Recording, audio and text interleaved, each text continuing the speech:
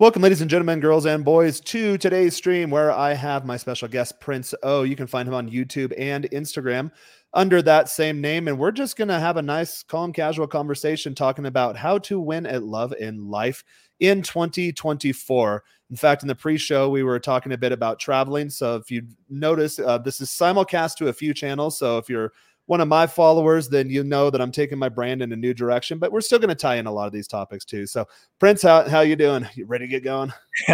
Yeah, man. Thanks for having me on. And for my audience, if you're in the chat, say what's up, say hi. And we definitely have a ton of stuff we can talk about. We can talk about travel, dating, lifestyle. I even see you talk about fitness. So there's a whole bunch of stuff we can talk about.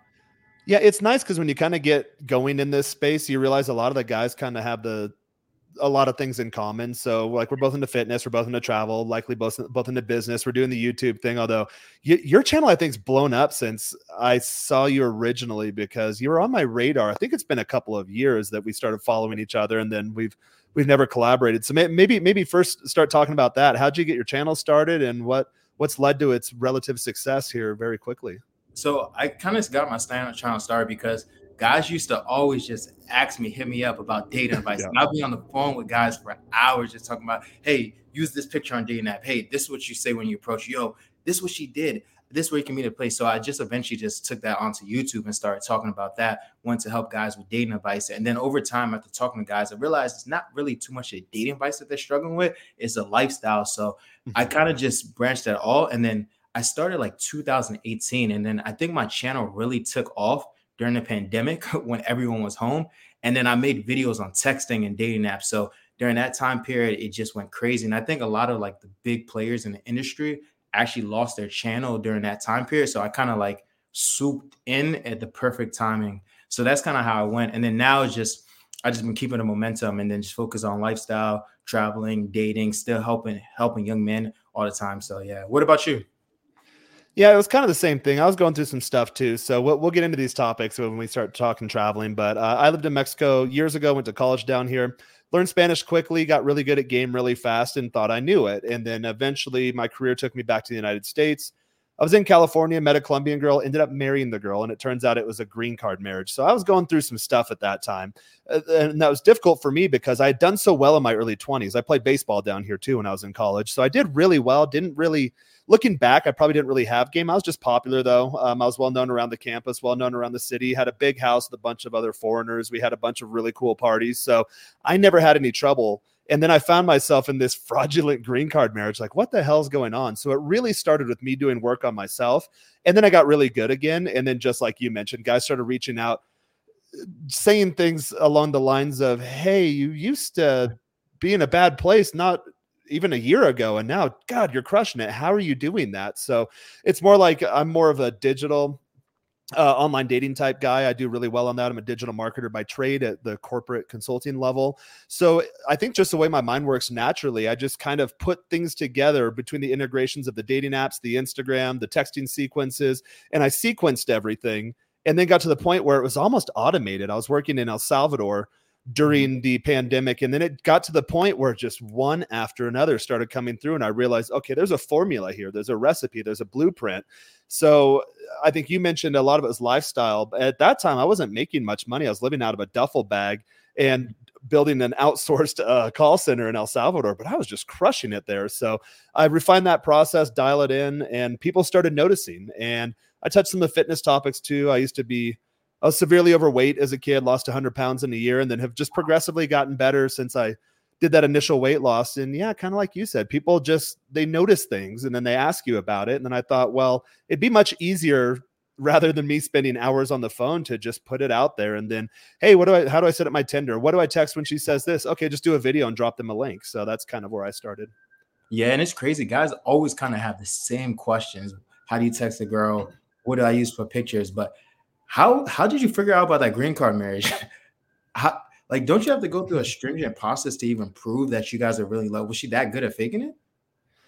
I think I was going through a rough time at that time. So I had a business in California that we failed miserably. And then my brother's a wounded vet, so he was in a coma at the time. So I had other worries on my shoulders. I think that really fractured my game more than anything. I probably missed a lot of red flags. And I think at that time I was just holding on to the idea of this girl can save me, or this marriage gives me something to look forward to. Okay, I'll get out of the business failing. My brother eventually recovered. He's doing well now. But during the time, it's like the world was falling upon my shoulders and I really didn't have an escape. So I think I just latched onto that fantasy I created in my head. And it turns out she had a boyfriend in Colombia the whole time. That's pretty common a lot of times in these green card type marriages. And I was in Houston, Texas at the time. She had a boyfriend there also. So actually she had a cousin of hers. He was Colombian by blood, but Texas born and raised. So culturally kind of more like me and you. And he invited me out to beers one night and he said, "Hey man, you seem like a really good guy and this is going to cause a lot of issues in my family, but I gotta break it down to you. She's not your wife. She's not your girl. She never has been. Here's the kind of scam she's running." And he's like, from like bro to bro, you got to get out of this. It's not going to end up well for you. So at that point, I already had my suspicions, but he gave me evidence too. He gave me a lot of evidence. So at that point, I called an attorney the next day and just, hey, let's get out of this thing. So I think I probably, once the dust kind of settled from the ashes in the business failing, and then once my brother started making a healthy recovery, then I think I started opening my eyes more to, oh, this is what's going on with this whole marriage thing. And then again, I had my suspicions. She was never around. She started saying things like, "Oh, you can't boss me around, or you can't tell me what to do, or I don't feel safe with you." And then she went to live with her aunt and uncle there in town. So it eventually got to the point where like, okay, even if it was a real marriage, it's not the quality of marriage I would have wanted anyway. So it was time to get out of there. And I think, I don't know if you work on relationship stuff too. I know a lot of my guys, they have initial dating questions, but I will be moving on my channel more into actually having healthy, happy, long-term relationships, especially in the intercultural context. But at that time, to safely say, I don't think I really knew what I was doing. But once my eyes opened to that, then I found these types of spaces, content such as yours. I started doing content such as mine to start walking guys through the process. And then again, I turned it around really quick. I started getting really good, started really enjoying dating, but learning new things like, oh, you can have multiple long-term relationships. I didn't even know that was a possibility. And then sure enough, here I am years later, and that model's worked very well for me. So it was really just, I think, the catalyst to me starting my long overdue evolution process. I'd lost the weight when I was younger, put on the muscles, but I don't think I had updated the internal operating system yet. And again, that outlier experience in Guadalajara to where I was playing ball, I was really popular, I was dating the hottest chicks at college, despite not really having any game or having done the internal work. That was more circumstantial. I think that's what led to me eventually getting that green card marriage and then having that aha moment in regards to looking at myself and saying, I'm not that guy. This is not what I want. And this is not the life I envision for myself. And we're going to change this very quickly. I'm sure. Have you worked with guys kind of in those situations, divorce guys going through some stuff? So I think most of the common situation that I've heard from most of the guys that coaches, hey, I really like this one woman, this one girl. Mm-hmm. How can I make her fall in love with me? But the thing is, once you start talking to them, you realize that she has tons of red flags. She's barely texting back. She's always flaking. She seems to always have another excuse. She doesn't really like him that much, but she's just super beautiful. So she wants him. So I see that situation a lot. But even me, I think that's how all of us probably got in this phase, right? I got rejected back in the day. Like I used to have a girl that I was dating. I thought she was super beautiful, super fine, right? And then I was ignoring all the red flags because I just thought she looked so good. She was like gorgeous, right? And so what ends up happening, one day she like flaked on me. And then she hit me up at the end of the night again and then said, hey, I still want to meet up with you, right? Just randomly. So I'm like, okay, come here, I'm here. And then what ends up happening, she ends up seeing like one of her boyfriends, right? And then she's like, whoa, he was like, whoa, you was just with me, now you with him. And then from that moment on, I was like, yeah, you can't really ignore the red flags. Like that, something bad could have happened during that time period. But I realized like, hey, like if she has red flags, you always have to notice them. You can't just ignore them. And then once you start building yourself up to a certain way, like now I don't really deal with too much women who have much baggage or even toxic lifestyle because I built myself up to a point where like I kind of attract women who are like me. Yeah, I've noticed that you get to a point. So we've all been in that situation. You have that underlying feeling in your gut and you ignore it. And guys, when you ignore that feeling, bad things are going to happen to you.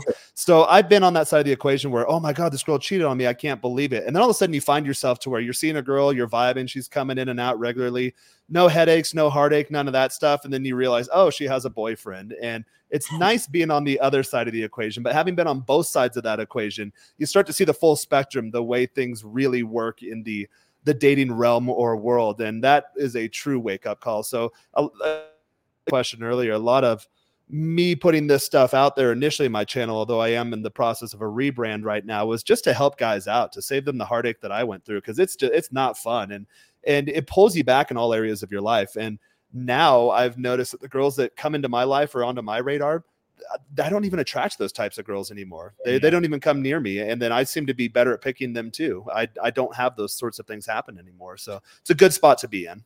Yeah, I've noticed that too. Like a lot of situations that most people aren't, I just kind of avoid it from the beginning, just not bringing that headache into my life. And then like certain stuff, like I'll talk to guys, they'd be like, yeah, my girlfriend, she just went to Miami. Yeah, she just got a BBL. Yeah, she just got her butt done, her rack done. And then I'm like, she's doing all this. And then what ends up happening, she ends up leaving him. She's going on trips and she might be telling him. And like you can kind of see it, but guys are so in love, they kind of ignore it. And that's the one thing that I see a lot of guys doing. Yeah, they use the term beer goggles. It's more like love goggles or love blinders or something. But a lot of guys fall into that, and I've definitely been there too. Occasionally, one will pop onto the radar. She'll play chameleon for a bit, and then you start to kind of see signs or red flags pop up. And then eventually, she does something where you think, okay, yeah, that's she somehow fell through the cracks. But we'll move on from this one. I have a question though. Now that you're in Mexico, right? Do you still see the same amount of red flags as you do as in America, or is it just a different type of red flags? There are quite a few cultural differences. So yes, you do see red flags, but they're different from the types of red flags you see in the US. So for example, in the US, I was listening to a content creator earlier today, says something like where the mindset of the American woman is, oh, I don't need no man, or I need a man like a fish needs a bicycle. They don't really have that too much down here. Yes, they do have people that fall into that type of ideology, but that's kind of more politically motivated. So the way they use certain social classes in the US to execute the will of more left-leaning politicians, they use the Effinist movement down here. So they're kind of interchangeable, but it's not really mainstream. And most girls you come across completely reject that ideology. But you are starting to see more, especially in Mexico City. There's a lot more foreigners down here. So when I was in Guadalajara almost 20 years ago, God, I'm getting up in age. There weren't as many foreigners, so you still had that novelty factor. People were excited you were there. They were interested in getting to meet you. Now I've seen some attitudes start to shift a bit more to where, I was at the park today, and you go up and start talking to a girl. She's been cold approached by plenty of foreigners already, so it's kind of like, oh God, another one. Whereas back in the day when I was in Guadalajara, you'd come up and start talking to a girl and her face would light up. Oh my God, this is so awesome. And the hands all over you, and she wants to show you off as a trophy. So things are changing in that regard. I think a lot of the US cultural influence is making its way down here by way of media, by way of technology, and then by way of there's quite a bit of American immigration coming down here now. Yeah, it's funny because when I was in Colombia, I kind of actually experienced that too as well. Like I went recently. So one thing is like apparently like back in the day, you could probably, if you didn't know a language, you could probably take out your phone and go on translator. But I had the nowadays, little yellow pocket dictionary before smartphones. I was down here. Disculpa, espérame tantito, que ver, and like look it up. that probably took so long. But yeah. Girls found it endearing. And actually, I have a roommate here. He's been in country for a couple months now, so he's starting to get his Spanish going. But when he stumbles over words and doesn't know how to communicate, they find it endearing or almost disarming. Whereas me, I come in hot, and they're just like, "Whoa." Okay, like this guy knows what he's doing. He's not nervous. He's staring me in the eyes, spitting out the lines. They're lines I've used time and time again. I don't really use lines. I run sequences.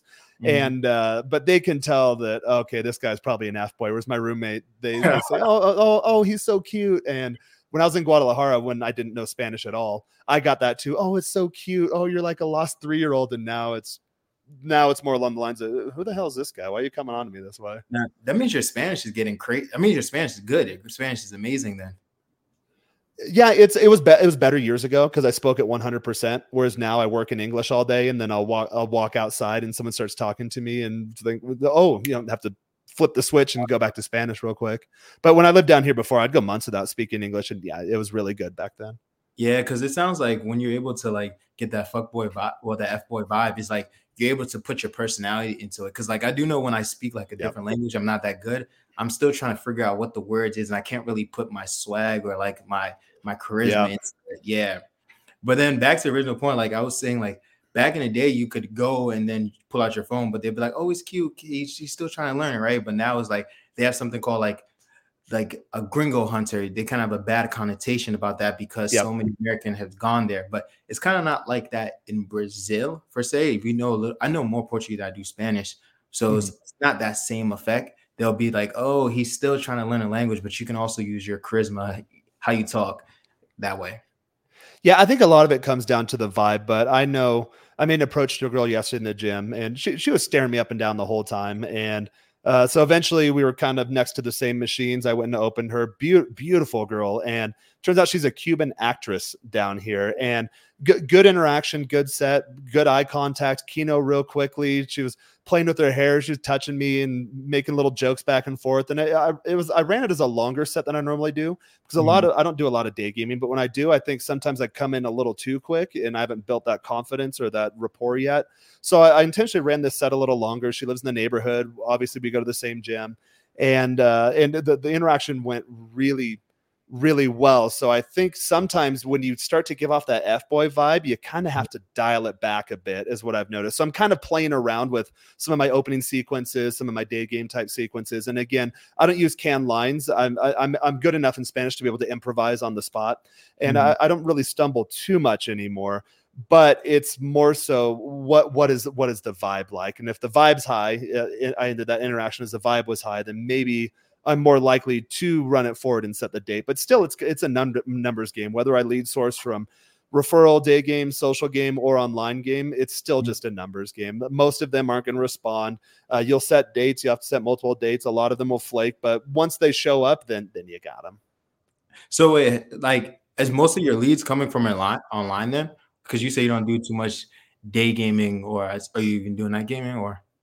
Yeah, I'd say the bulk majority still comes from online. I've scaled back my online use quite a bit. I'm focusing more on growing my business and doing more creative projects and just getting out there and meeting people, not trying to game them, girls and guys. I think I fell into the mindset for a while to where, oh, well, she's not hot enough for me to want to hook up with her, or, oh, this guy's not cool enough to be a part of my inner circle, to where I was kind of not living life to its fullest. So I'm doing some internal process changes at the moment to where, I just want to go out and just meet people. I'll talk to everyone. I'll have a good time with everyone and just kind of see where it takes me. And I've noticed that by approaching it with that energy, I'm getting more, I'd say probably social game would be the best way to describe it, leads. I don't go out too often. I'm not a huge drinker, but when I do throw them back. So maybe once a month I'll go out. But when I go out, it's the same thing. Just try to create a good vibe, have a good time. And then people usually will come to you, or you'll bump into people. And I go to a lot of the same places. I hang out in the same social circles. So every time I go, there's a company that puts on really cool roof parties, and they do a couple a month. So I usually go to all those. And as you go to more and more, the wait staff, the bartender, all the DJs now.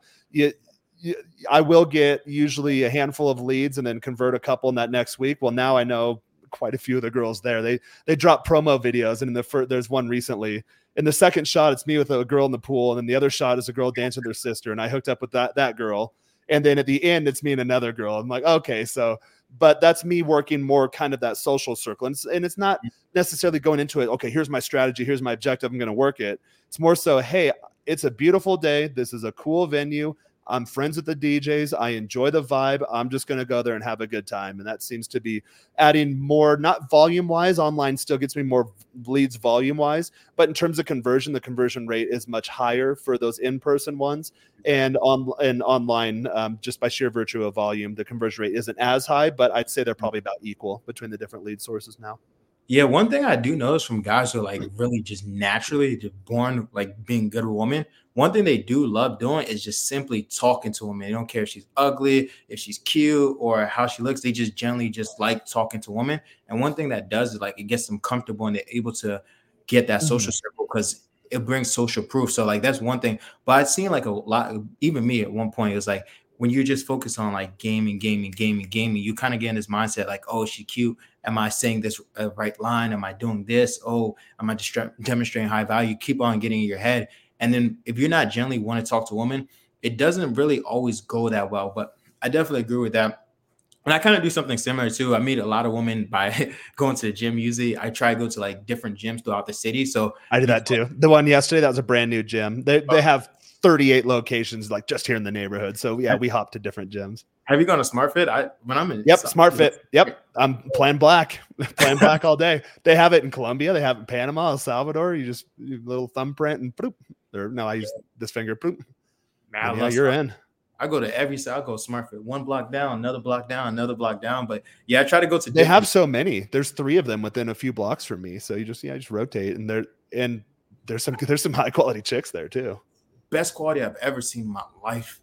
And they're normal. So you'll see a beautiful girl. You'll get her Instagram like, oh, she probably has like 50,000 followers. No, 138 followers, 3 posts, and the account's private. She just lives in the neighborhood, just normal girl.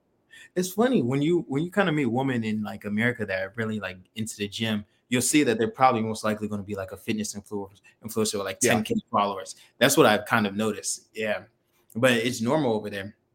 But yeah, even trying to. The one I approached yesterday, got her WhatsApp, got her Instagram, went to see who she was, a little later when I got home because I was busy. I was running errands after the gym, but hit her up when I got home, and a crazy amount of followers. Oh, she's a telenovela actress, but I didn't know any better. But a girl of equal hotness in the previous week I hit up, that's the one, 138 followers, 3 posts, private account. I wouldn't have known any better. So sometimes I think with all digital, you can get in your head a bit, and a lot of times the girls on Tinder, they have somewhat of a social media presence. They're playing the online social game too, to where, okay, yeah, you get her info, you see her Instagram, and oh, she's posting thirst traps, or oh, she's trying to get an OnlyFans off the ground, or oh, she's an online or digital thought. Whereas in real life, I don't know if she's an actress, I don't know if she's an engineer, I don't know if she works at the little Starbucks nearby. I have no idea. You just go and talk to them. Even talk to a local guy at Starbucks, that can lead to a bunch of success. But one thing I do like about online too is that you kind of get access to a woman that you probably would have never got access to in person. But then there's always a chance you're going to get a certain type of girl, but you might get one or few that lucky, just like a diamond in a rock, but you would never have access to them because they're just not in your social circle. They don't live in your city. Exactly. Yeah. Or they don't go out like that. Yeah. So that's actually most of the women I dated long term have actually came from online. Maybe a dating app or Instagram. I do know this is like, I think it's another creator's method, but when you go overseas and running Instagram ads, man, that's the craziest thing. I've heard of doing that. So I'll do posts and stories and do the hashtags. So I launched a TikTok the other day. I've done like 2 videos, have 200 followers off of 2 of them. And just the hashtags alone, you're going to get in front of new audiences. And then the Instagram game, again, I go to some pretty cool places, hang out with some pretty cool people. So when the DJ shares a story with me and I reshare it, or I tag the actual event location, I'll have girls actually pop in my DMs because I'm out with cool people. And it's not me trying to do the star effort game. I lived in California for years, so you'd always have those people like, oh my god, dude, oh, this is so and so. Like, I don't even know who that dude is. We're just having a good conversation. Leave me alone. So that's kind of how I approach it. But I do notice when I'm out in my analog world and I share that digitally, then I think digital is a good medium of communication to where people can find you, to where they otherwise wouldn't. Because I'll go to these events and then I'll have girls drop in my DMs and say, hey, did you have a good time? But there's so many people there. I didn't see her the entire time, but I post a story, or someone else posts a story with me in it. And then she's, oh, this guy hangs out with this guy. And, this guy's my coworker, and this is a friend of my brother. And we all went in this big group together, and this guy's cool with them. So yeah, I'll see what his deal is. So so I think combining kind of helps. Yeah. Instagram really definitely helpful. So any girl I meet, I'll make sure she gets my Instagram. Even in my profiles, I'll have my Instagram handle. But the thing I end up doing is like, sometimes when you get her number, just tell her, add me on Instagram. So I might post some stories. I'm out, maybe post some story about I'm eating food, post some story about working out. They can see my body, and eventually, or post some controversial stuff, like silly stuff, like Starbucks, Dunkin' Donuts better than Starbucks, or pineapples on pizza, right? But you end up having some girls who find you attractive sliding into your DM, like, oh no, that's not how you do it, or they might give you a like or heart eyes or something like that. And eventually, I think that's like the best form of dating, because like passive dating, so you're naturally coming to you. But in order to do this, your Instagram has to be to a certain level. You have to be somewhat good looking, but you should be working on yourself to get to that point and have an attractive lifestyle. But if you can get to that point where women are sliding your DMs, that's the best way. And then also, it's an easy way to reconnect with women that maybe you might have been texting and you just going to bring that up. Yeah.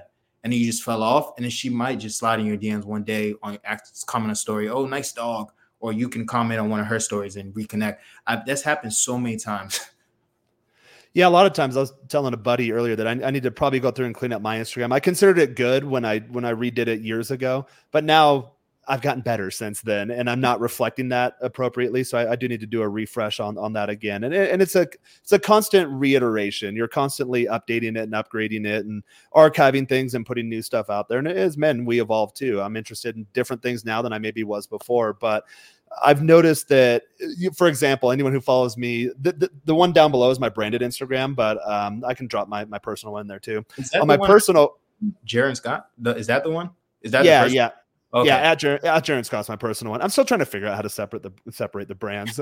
Sometimes it's like, oh, I just want to be Jaron Scott, but then I work in my professional life too, and then people type in Jaron Scott, and then you see videos how to bang cougars in Mexico City, and just like, oh yeah, no, I don't want my professional clients seeing that. So there's still a degree of some degree of separation there. But anyone who follows my personal one, if I post a sunset, like a panning shot, I'm a huge fan of sunset. So I'll post a sunset, put some little deep house song on there. That usually gets me 3, 4, 5 inbound messages in terms of, hey, what are you doing tonight? Oh, are you in the neighborhood? Oh, beautiful view. Hey, come up and see it with me. Posting food. Oh, that looks really good. Yeah, it's a healthy recipe of an unhealthy dish. Oh my God, you have to show me how to do that. Yeah, cool. Come over. I'll do it. My roommate's an Asian guy, so the other day he asked me, hey, this girl, I invited her straight to the house, and she said that she wants to go get sushi instead. I was like, bro, tell her that you'll teach her how to make sushi. He's like, oh yeah, that's genius. So no matter what they say, you got to get him back. But like you said, it's a great way to reconnect, because it's one thing to send her a text. That means you're in the moment, she's on your mind, you're dedicated, you find her contact, you punch it out. But if you just post a story and you're doing something cool, again, when you're out doing cool stuff, tag the locations. If I go to a concert, I went to the Formula, not one, but E-races, the electric cars this last weekend. Hey, here I am at the racetrack. We're getting ready for the race to start. We're here on this cool bend. I think there's going to be an accident. Who do you pick to win? I'm Porsche. My friend here. Hey, hola. She's Ferrari. Cool. Hey, what do you say? And then people drop in the DMs. Oh, cool. I'm at the races too. Oh, are you going to the concert afterwards? Oh, hey, what do you got going on? So it's almost like when you're in high school, and well, we had off campus lunches, but when I was in middle school, we had our entire grade would eat in the cafeteria, and you had the different tables. You had the cool kids and the popular kids and the goths and the nerds and the geeks and the musicians and so on.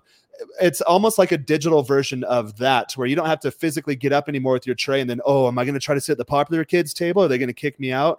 Oh no, like that's definitely a negative remark on your social cred in that physical environment. I kind of view online the same way. Just, hey guys, we're here at this really cool event, just like going to house parties back in the day. You'd have to go around and meet and greet people, but now you just drop a story, drop a pin, and then girls will like your stuff. They'll pop in your DMs.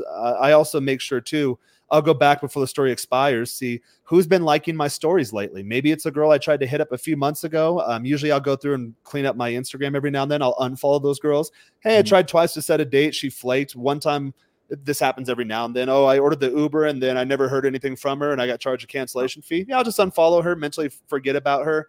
But she's been liking my last 8 stories. And then now she's dropping in my DMs. And then I'll change the sequence to more along the lines of, hey, if you're in the neighborhood, hit me up. And if I'm free, you can swing on by. But you just kind of change your approach based on that. But Instagram is a fantastic way to kind of keep, I think, those passive eyes on your potential options. Yeah, I definitely agree. And even if you post like one thing, posting a dog, you just, well, I don't have a dog. Anytime I'm with a dog, yeah. Walking it.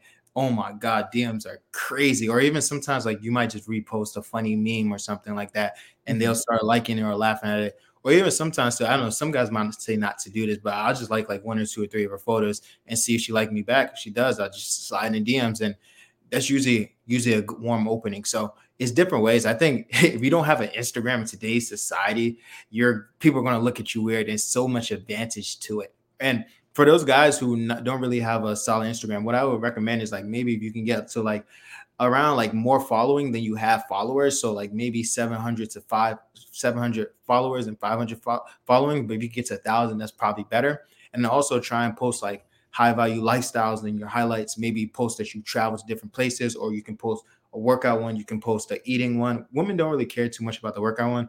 Eating one, your restaurants, your rooftop views, your maybe a dog, maybe you traveling. Just post high stuff so you have memory. So when they look at your profile, they go through it, and at least make sure to have like 5 high value photos. You can have if you have a nice body, have a shirtless one, but maybe when you're like a beach or something like this, that's a little more natural. And then have a photo where like you look like maybe high status. You could be dressed up, buttoned up. You don't have to be in a full suit, but just look like a formal F boy. That's what I like to say.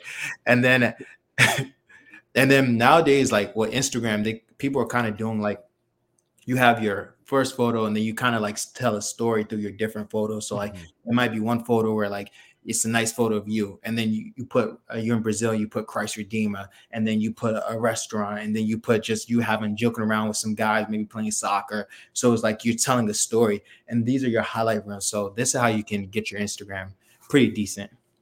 Yeah, it's a preview into your life. And I always say that in the digital world, as she's going through, even on the dating apps, or she's going through the Instagrams, she's trying to imagine herself stepping into your lifestyle, because until you meet up in person, she's just pixels on a screen and you're just pixels on a screen. So you have to tell that story. You have to start to get that imagination going, thinking, okay, well, wow, this guy's just at a music festival in California. Now he went to the races in Mexico City, and then now he's in El Salvador. What's he doing there? Oh, he went to an international surf competition. Wait, now he's in Israel. He crossed into Palestine. This is before the war started. Who? I would say it doesn't matter if it's good or bad. You want a girl to think, who the F is this guy? It could be, oh, who the F is this guy? Like she's intrigued, or on the opposite end of the equation, to where, who the F is this guy? If you evoke that emotion and you get that imagination spinning, that's kind of what you want to do. And Instagram, I think, is the most efficient and effective way to tell that story. And you also mentioned too, it's funny, my roommate just walked in, but we were talking the other day in terms of, hey, we have to redo your kind of online dating presence, because it's a digital brand of yourself to where you need to have more F-boy vibes. So, when she texts me this, what do I say? And I always bring it back to assuming she wants me, that I'm the prize. And then no matter what she says, twist her words back into her coming straight to the house. And that's kind of more F-boy vibes. Yeah, I would say too, like, being an F-boy helps. But the main thing for guys who are trying to be F-boys, more so having edge. So a way you could have edge is like wear a leather jacket instead of your buttoning up blazer. Or like you could take a picture with a motorcycle. That kind of gives you more edge.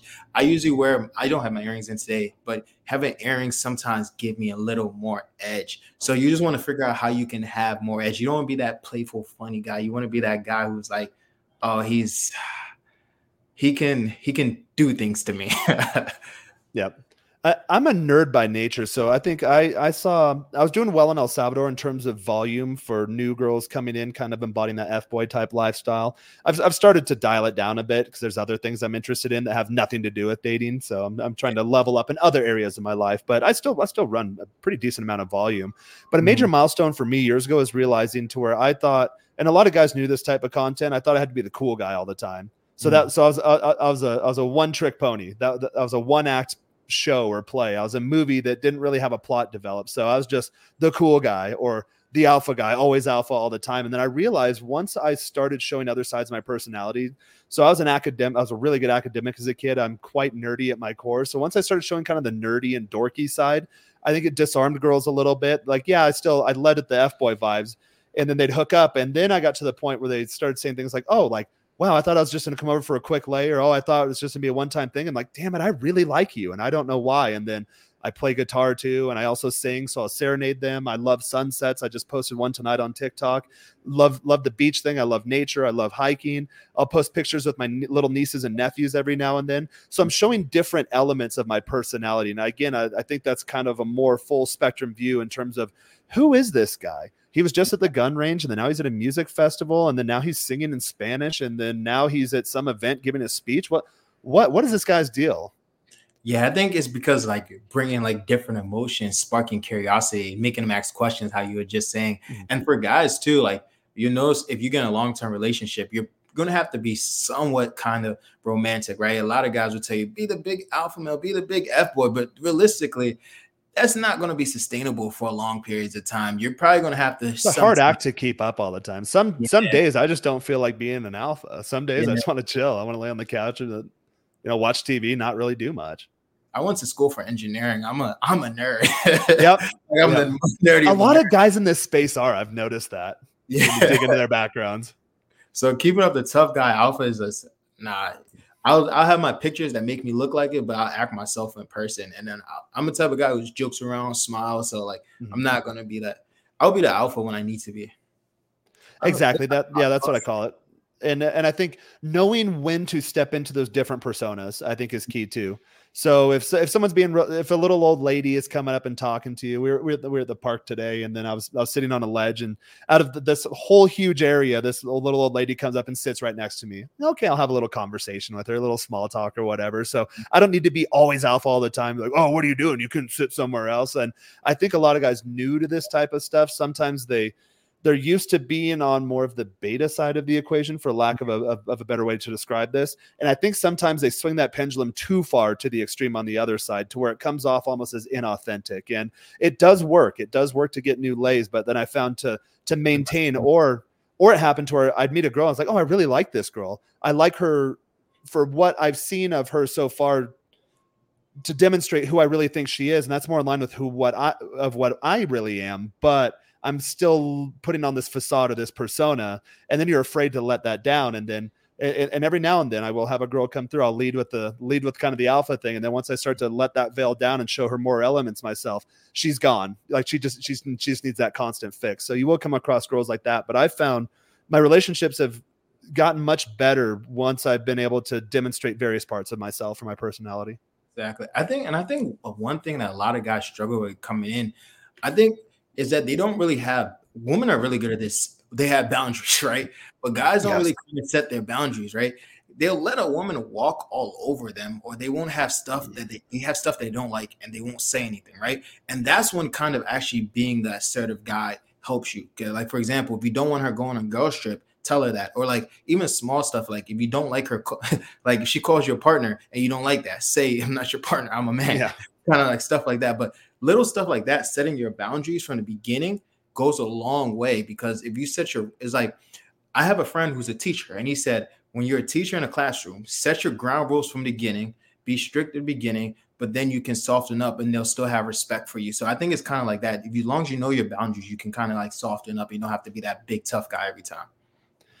Yeah. And I do it in, for me, they're hard boundaries, but I'm soft when I deliver them, in the sense. So for an example, I've seen a girl recently, a couple months ago, and she was hinting at that, hey, I like hanging out with you. I like to do this more, but I don't know if I want to do the casual thing forever. And I told her, usually it's along the lines of, hey, I like where we're at. I'd like to see where this keeps going. But just to let you know, since you brought that up, if we were to head in that direction, I'm not saying we're not, I'm saying it's heading that direction, but I don't date these types of girls. So she was still on Tinder. She was still putting in the thirst traps on Instagram, still acting kind of calling attention from other guys when we train together at the gym. So I just let her know that, hey, that's okay. I hear what you say, but if you want to get to that position, here's how you do that. So I'm not, I know it could sound a little beta to some guys who might be newer, but it's not me saying, oh my God, I really want you, and oh, well, I'll do anything to be with you. Again, I see myself as the prize that, okay, I'm not looking for that right now, but I really like your vibe. I think we're compatible. I think we have a good time. When we're together. I like hanging out with you, and I'd like to do it more. So let's see where this goes. But just to let you know, if that's your end goal, then these are the things you need to start doing now. Otherwise, we can just keep it casual for as long as you want. And then actually, she ultimately decided to keep it casual. So I've another question too. How do you go about like keeping multiple long-term LTRs, telling them straight up from the beginning, and then how you managing them?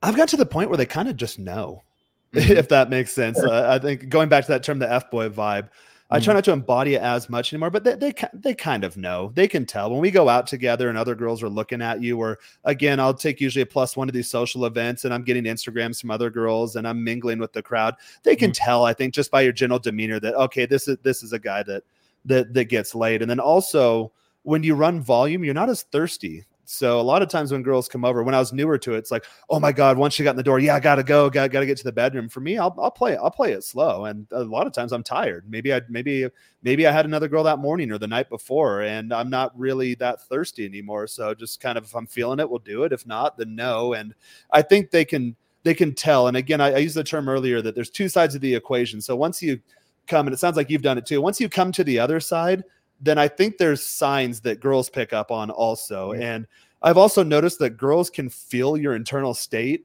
So when you're not anxious, when you're not nervous, when you're not thirsty, when you're not desperate, they can pick up on that. And I think just by virtue of that alone, they realize that, okay, this guy has options, and they usually get their game going. So again, things like, yeah, I have new girls flake every now and then, but if it's a girl I've been seeing for a bit, they rarely ever flake. And if they do, something comes up, then they'll be communicative throughout the day.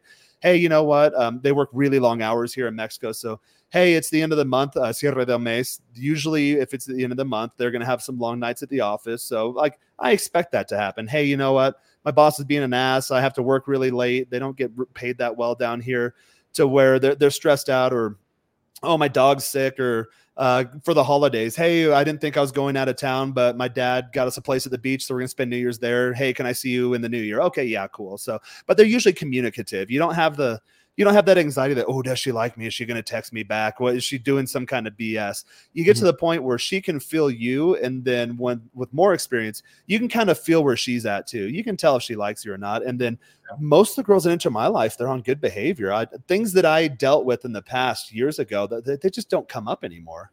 Yeah, it sounds like you increase your lifestyle to the point where, like, the caliber of woman you get are definitely higher. But I think also too, since you experienced all the different flags back in the day, you kind of know what to look for. Because in my life too, I don't experience that too. Girls I'm dating aren't flaking anymore. But also, I hate when women flake, so I don't keep them around too much if they're flaking. Exactly. Yeah, I unfollow them. I archive their chat in WhatsApp because that's something I don't like. So okay, yeah, she might be hot, but there's hot girls everywhere. Like, we're not compatible. That's not going to fit into my lifestyle. Yeah, I hate when people flick last minute. I'll even say something. Well, not even I'll say something. But yeah, also another thing too. I lost my train of thought. Yeah, we can clear out some of these comments, and then guys, we're also going to open this up to Q&A here in a minute. So feel free to pop your questions in the comments there, or I suppose I can put a link up here too. Maybe we're at 41 minutes, maybe at the top of the hour. Open it up to Q&A, and people want to join. So let me see. Let's go here. This was earlier. I mentioned I'm getting older. I'm 36 years old. I will be 37 here in a few months. So I don't feel old. I still feel like I'm a kid. I still feel like I'm maybe graduating high school or my earlier years of college. But especially down here, and I know a lot of guys, the goal is to date younger girls. Well, in these Latin countries, that's culturally acceptable, and most younger girls prefer older guys. So most of the girls I date are 18 to 23. So I'll notice that I age myself. I'll make references. For example, I guess there's a new Mean Girls movie. So I had a girl over last night. She's 23, and she mentioned, "Oh, I went and saw Mean Girls." I was like, "Oh, they replaying it in theaters?" She's like, "Well, no, Mean Girls." I was like, "Well, but the original came out in I think I was in high school, like 2005, 2006. And it was something along the lines of, what would her age be? She's like, "Oh yeah, I was like in kindergarten. I was 5 years old when that came out." It's like, so I'll make references that they don't know, or we'll be watching something on TV. I'll be like, "Oh, I remember when that happened."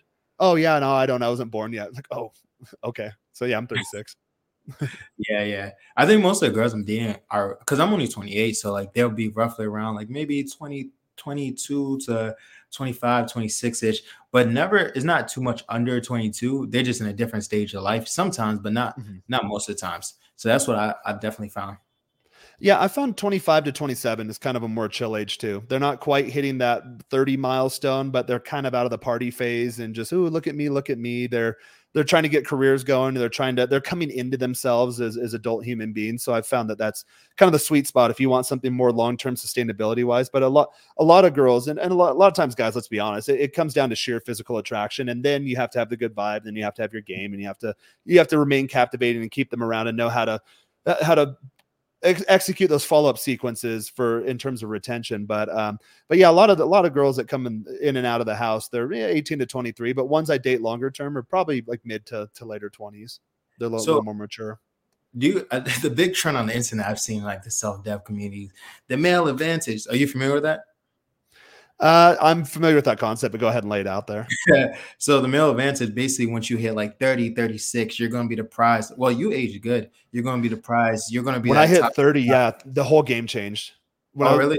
The night before I turned 30, I was at Coachella actually, and I was sitting. We were doing camping still, so I was at the campsite, and I was just kind of. I do a lot of thinking too, so I was sitting by myself. People were partying across the campsite, and just some random girl. She's like a female version of Tom Petty. She comes up, and this is in California. It's like, "Hi." Like, what are you doing? It's like, oh, like we're here celebrating my dirty 30. It's it's actually counting down, and I don't know how I feel about it, because in my head I thought like, oh, I'm an old man, like I'm an adult now, the game's over. And this chick was so cool, and she's like, again, you're California kind of hippie dippy bohemian type vibe, but I vibe with those people too. I have a hippie side of me also. So this girl said something along the lines of, oh, she's like, well, let's do this. She's like, how about for your dirty 30?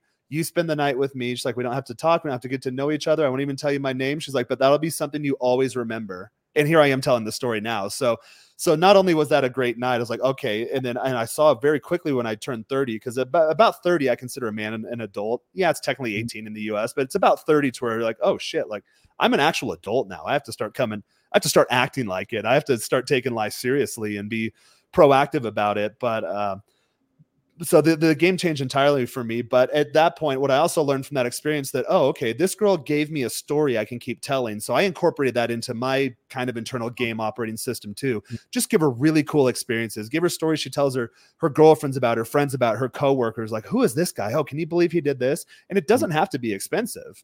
But this girl, yeah, to this day, I don't know her name. We didn't exchange contact information. That was the deal she made me. And it's like, all right, yeah, we'll do it. And that's how I brought in my dirty 30. But then in terms of quality and volume, it got a lot easier. And it's something I really don't have to think about too much anymore. And then as I get older, it gets easier. But you're constantly improving yourself too. You're increasing your status. If you take care of yourself, you can actually age quite well. You become more mature. Your financial position increases. And I think at the core, you just become more at ease with yourself as a person. Mm-hmm.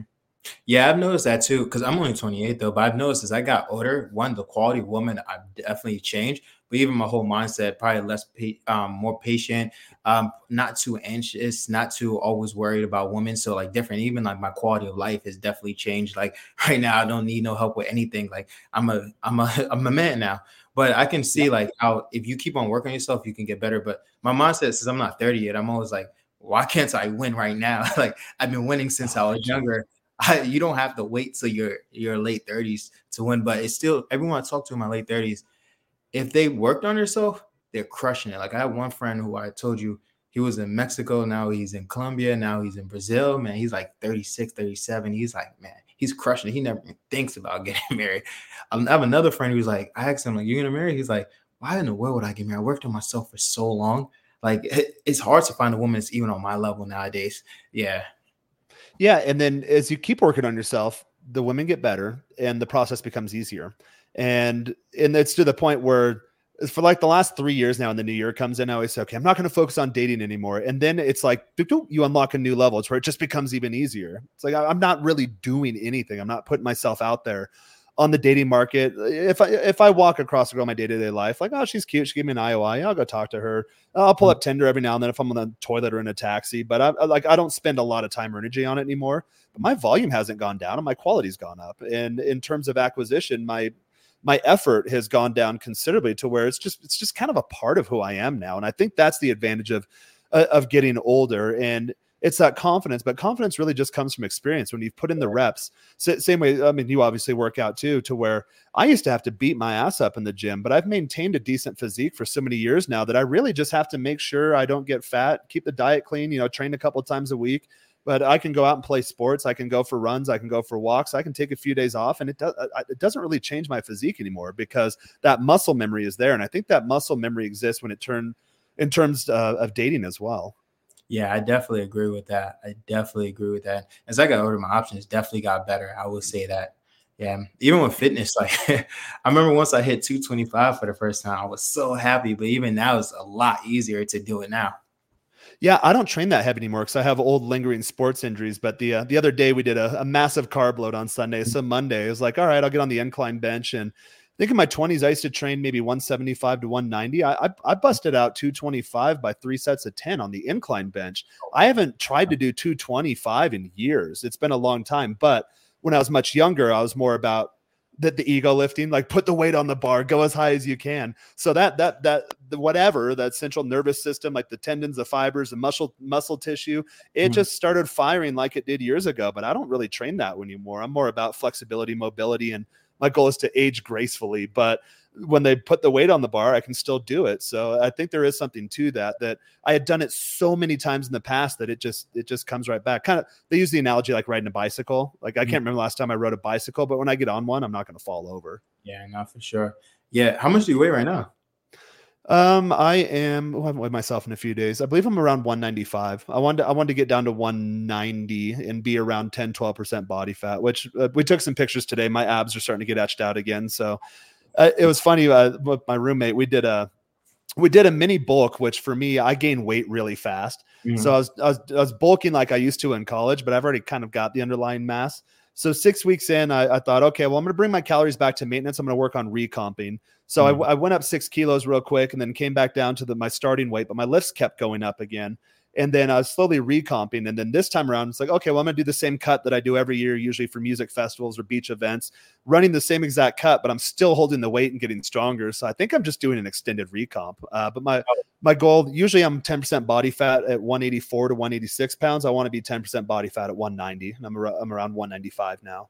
Yeah, that sounds about, I mean, and I'm 5'11". Yeah, that's good as hell. Yeah, I'm like I was like 180 like a few months ago, but I lost like a lot of weight. So I'm like 170, but like around like 12%, 13. But when I'm like 180, 185, that's when I'm like, that's when I look pretty much, when I look full. Yeah, exactly. And it's funny, you know, this when you cut, a lot of times you feel like you're flat. You feel like you're not as big and strong and forceful, but people will come up to you and say, wow, oh my God, have you gotten stronger? I'm like, I'm actually 30 pounds. Cause I used to do real bulk and cut cycles. So I'd bulk up to like 225, 230, and then have to cut down to 190, which sucked. So I don't do that anymore. I don't do bulks and cuts anymore. I'm between 190 and 200 most of the time. So it's really about how lean do I want to be? In the wintertime, I'll let myself go a bit. And then when the sun starts coming out and pool parties start firing up, I look good at the shirt off. Has it been different from what you eat in like Mexico versus in America? Is it easier to lose weight in Mexico? Because I heard the food is cleaner, right? Cleaner in what regard? So like a lot of times North Americans use the idea of clean in terms of, I use the word sterile. So American food feels sterile. You hear, I have a buddy coming down this weekend and he asked me, sent me a DM, I need to do a video on this. How do I prevent Montezuma's revenge? And to be honest, I can't remember the last time I've had diarrhea in Mexico, but I've been down here so long that your flora and fauna and your gut bacteria, it adjusts to the new local cuisine. So a lot of times it doesn't necessarily mean Mexico food's bad. I think they probably because it's spicy and people equate that with, oh, it's going to make my bowels upset. But if you've never been here before, you are going to a new country, you're introducing new bacteria, new flora, new fauna to your gut biome. You likely will. I always tell my friends, like, don't think you can safely fart for the first week, like readjust your butthole sensitivity because you will shit your pants and everyone does it. And, but eventually you get to the point to where your system gets used to it. And I've noticed, like, I have some bananas here on the counter. We bought them last night, woke up this morning. They're already brown. I have to use them tonight. I didn't plan on eating bananas. Maybe I'll make like some protein pancakes or something, but actually, I'm going to do that. I'm trying to figure out what's for dinner. That's what I'm doing. But the fruit goes bad very quickly. Whereas there's things I bought in the US. I think when I was in San Diego, I bought some hot dog buns. They ended up like way back in the cabinet. When I was moving away, I pulled them out. I was like, when was the expiration date? It was something like 8 months ago, and no mold, no whatever. So what I always say is that food in most parts outside of the US, in the US, we say, okay, our food's clean, but that's because it's pasteurized, it's sterilized, it has preservatives and chemicals and things put in it to extend shelf life and profitability. Whereas down here, I get most of my food from the local butcher, the local market. So if I buy meat today, I have to cook it today. Otherwise it's bad tomorrow. My fruit that I buy today has to get eaten today. And I think that's how it should be. I always use the analogy of your food's alive. So like you derive energy from your food. You need to ingest things that are living, breathing, maybe moving earlier this morning type organisms. Where in the US, and I feel it in my system. I was home for Christmas to where when I go home, it clogs me up. I feel lethargic and slow and that and I think it's just because it's so nuked and chemicalized, if that's a real word, to where your system doesn't process it as well. So I think my system processes Mexican food much more efficiently. That may upset your stomach at first for the first couple of days while you're here, but you do get used to it. But I definitely notice a difference when I go back to the US. I feel very uncomfortable for the first 3 days or so because the person who's new to Mexico is like, oh no, everything moves through me really quickly. It's like, that's good. You're not supposed to have a bunch of backed up food sitting in your colon. That's why colon cancer rates are so high in the US, to where when you get used to that, like whatever I eat tonight will come out tomorrow morning. I go to the US and it's 3 days and I feel clogged up and like, it's very uncomfortable. So by clean, I think the food's probably not as clean, but it's a living organism is kind of how I see it. I know scientifically that doesn't make sense, but that's how I view it.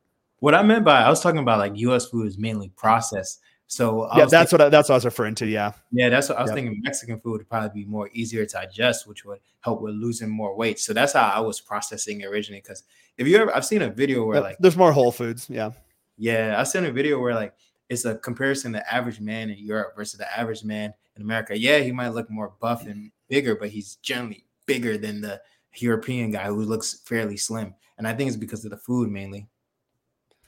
Yeah, I definitely agree with that. And I've noticed when I lived down here before, because I played sports down here. So as a gringo, I came down, I noticed that pound for pound, I was just a little bit bigger, a little bit faster, a little bit stronger. And when I was in El Salvador, I was doing some Brazilian jiu-jitsu sessions. And same thing, my sparring partner, pound for pound, weighed the same. We're roughly the same in the gym. But just I think more like kind of tensile strength, to use maybe an engineering term, but I was just a little more dense and just a little stronger and had a little more stamina. And I think that has to do with your upbringing in terms of the diet, to where they use a term like corn-fed boys in the US. US boys are big. Like I'm usually the biggest guy or one of the biggest guys in any gym I go to down here. I just get off the airplane in some place like Houston. I'm like, holy hell, these are some big boys here in the South. It doesn't matter if they played sports or not, how much they train. They're just big people. And I think that does have to do with diet. And I noticed that when I played sports in Mexico, to where I had friends that were Mexican by blood, if that makes sense, but born and raised in the US. So they grew up on the same diet and the same culture and the same circumstances I did. Although genetically they're the same as my classmates in Guadalajara. And I noticed when you put an LA born and bred Mexican next to like a Guadalajara born and bred Mexican, same thing. And I noticed that very early in my experience down here, that pound for pound, just a little bigger, little taller, little wider teeth, little cleaner skin. So I think that's changed in the last 20 years, because US food is terrible now. But I think that does have something to do with it, like the GMOs and like the hormones they put in the meat. But I've noticed in general that Americans, because I did my DNA test, I'm like mostly European, surprise, surprise. I'm a light skinned guy, but when I go to Europe, I'm bigger than other people from the countries where my bloodline says I'm from. Yeah, I definitely noticed that too. A lot of my friends will ask me like, hey, if I go down to Brazil, is it going to be safe? I'm like, yeah, it's going to be safe. And I'm like, you might even blend in. But I was like, then they will ask me more different questions. I'd be like, but the reality is they're going to know you're American just off the fact that they know you're just bigger than them. Like you might look like them, but you're just generally just going to be bigger than them, most Brazilians. And that's how they're really going to know. And I remember one time I was in a gym in Colombia, I was working out. I think I was just doing like this, right? To work on my lower chest, right? And then he's like, what does this work on? And then I just saw him from everywhere I walked, from the corner of my eyes. He was just copying every workout I was doing, because I guess I see that a lot too. Yeah, that's funny. I think he was just trying to get to, I'm not that big at all, but he's trying to get to my size. Yeah, I'm naturally bigger. So for me, I'm on the other end of the equation, to where I'm constantly trying to reduce calories and just trying to stay on the leaner side. It used to be tough for me. I've done it for so long now that it's not so much, but I'm 5'11", 195 to 200 pounds, and I usually eat 2,000 calories a day, and I don't lose my gains. Whereas if I get up around, according to like my basal metabolic rate, resting metabolic rate, and the TDEE, the total daily expenditure of energy, that's the number I go after. According to those tests, because I'll get the DEXA scans and get those other tests done. According to that, I'm at anywhere from 3,000 to 3,300 a day for maintenance. But again, I'm getting more into the anti-aging and longevity stuff. So I believe when they do studies on the Mediterranean diet or the Japanese diets, that the key, no matter what country you're looking at, it's something like you need to consume 2/3 of the calories that you should for maintenance if you want to enact those, whatever they are, genetic processes to extend your lifeline. So I'm more in that mindset. And I've found, and I think it goes back to, again, I was overweight as a kid, severely overweight. So I think you kind of set your base in those initial years of your upbringing to where, okay, my body is primed to grow. So I don't have to maybe give it as much calories. I can scale back, and then it's just not gonna get as fat. Okay, that makes Again, sense. that's all bro science. That's all stuff up in my head. But I do track everything, and I go back through my lifting logs and my diet logs, and then make these inferences. So it's different for different body types, different people, different circumstances. But for me, that's what I've noticed. Okay, like I actually don't eat a lot. A lot of girls I date that are just getting into the gym, they're eating roughly as much as I am, and they still have like the perfect Latin feminine shape, and they're growing. A lot of girls I train with, they have a nice back. So a lot of girls will come up to me in the gym, show me your back routine. And within a few months, they have a back like mine. So I think there is something to that. It's in terms of introducing the same variables, diet, training, rest, and all that stuff. Yeah, for me, I'm like, I'm naturally on a skinnier frame, so the hard gainers. So I naturally, all I have to really focus on is getting my protein amount, and then I can just backfill with any carbs. That's what I do too. Yeah. So you said that's what you do too? Yeah, protein. So today I changed up my routine this time around. So a lot of times when I cut now, I'll do carb and calorie cycling. So this time around, my buddy and I were doing a push-pull legs, and we're doing only 3 days in the gym. We're building in a free day to where we go to the gym. I like to do, especially when I start getting leaner, because you start seeing muscles. You're like, oh, that muscles that no one trains, that you maybe don't hit from an isolation standpoint when you're doing your complex or your compound lifts. To where, okay, well, I want to work my in baseball, I can't see it, but the brachialis. It's this guy right here. It's not my biceps over here. My brachialis is this guy right here. So I'm going to do like isolation lifts for my brachialis. I'll work my calves. Maybe I'll make my traps a bit more defined. So we threw in a free day too. So and then we structured the workouts to where my free day, like my glutes don't grow and my lower chest doesn't grow. My upper chest grows, but my lower chest doesn't grow. So a supplemental day to where I add a bit more volume. And then I also make that my refeed day to move those lagging body parts along. And then on the off days, I do active rest days. So today we jogged some hills and went on a 2-hour walk. I'm fasted all day. I had a cup of black coffee this morning. No sugar, no cream, none of that. And then so in my mind, I have, okay, there's muscle maintenance days, there's lagging muscle part building days, and then there's fat loss days. So that's worked for me for the last few years now, in terms of when I say, okay, I'm at 13% body fat, I want to get down to 9 or 10. The carb and calorie cycling works pretty well for me. And then I do 1 meal a day fasting. Yeah, I do something similar, but for the muscle parts that I don't really work out on, like, for example, like I don't really work too much on my forearms, so I just end up doing like a superset. I just throwing them into a lot of my workouts. But recently, I've been liking to get into more calisthenics because I've just got bored of like other stuff. So I've been doing a lot of weighted pull-ups, a lot of trying to do like front lever. I'm trying to work on the handstand, so I've been throwing that into some of my workouts, but still hitting my main compound workout. I'm doing a little more of a push-pull hybrid, so like an upper body leg push pull, then a leg, and then like a rest day. So that's what I'm kind of like doing throughout the week. So I think most of the workouts are all kind of the same. Yeah, I've noticed. I think it's within your genetic blueprint exactly how your body is going to operate from a peak performance standpoint. So it's really just giving it the things it needs to allow those genes to express themselves. Because I've noticed the last 7-8 years or so that no matter what I do, I pretty much look the same. I just need to do something. Yeah, same. But having a good, I'm not gonna lie, you said your upper chest grows way better than your lower chest. I think having a good upper chest really does help, because especially I'm stronger on the incline bench press than I am on the flat bench. For like my chest doesn't grow. It doesn't grow dense, but it'll grow wide and it'll grow up. Yeah, when you said I think you said 210 or 225 on the incline. Yeah, I did 2 plates on the incline. That surprised me too. Yeah, I can't even do that.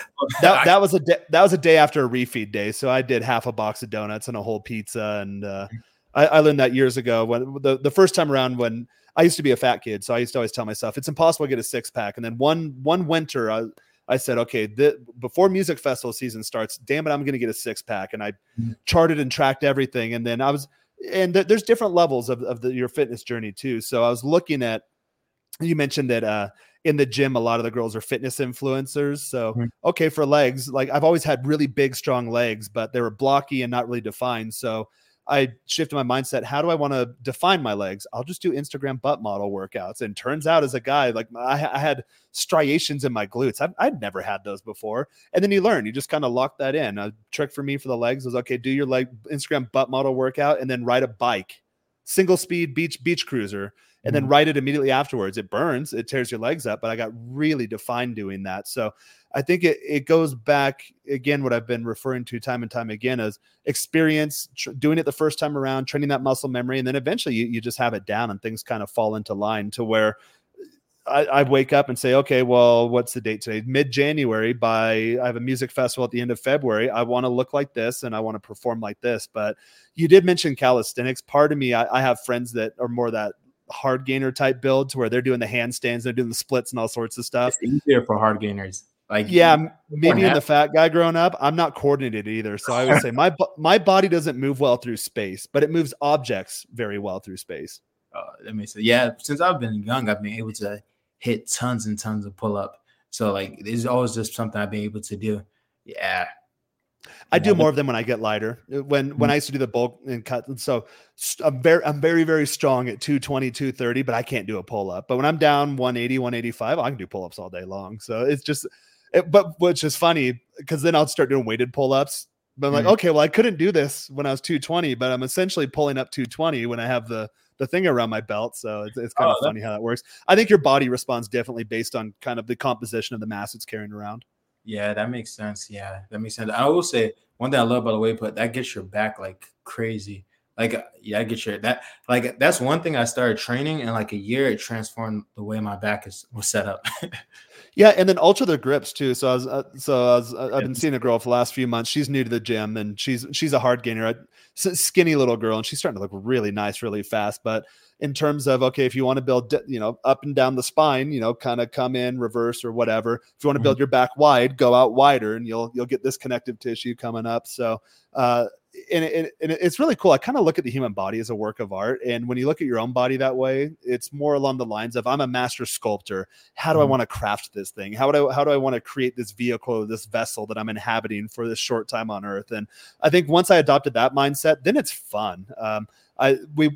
Today was a fat loss day for me, but I really do miss going to the gym sometimes.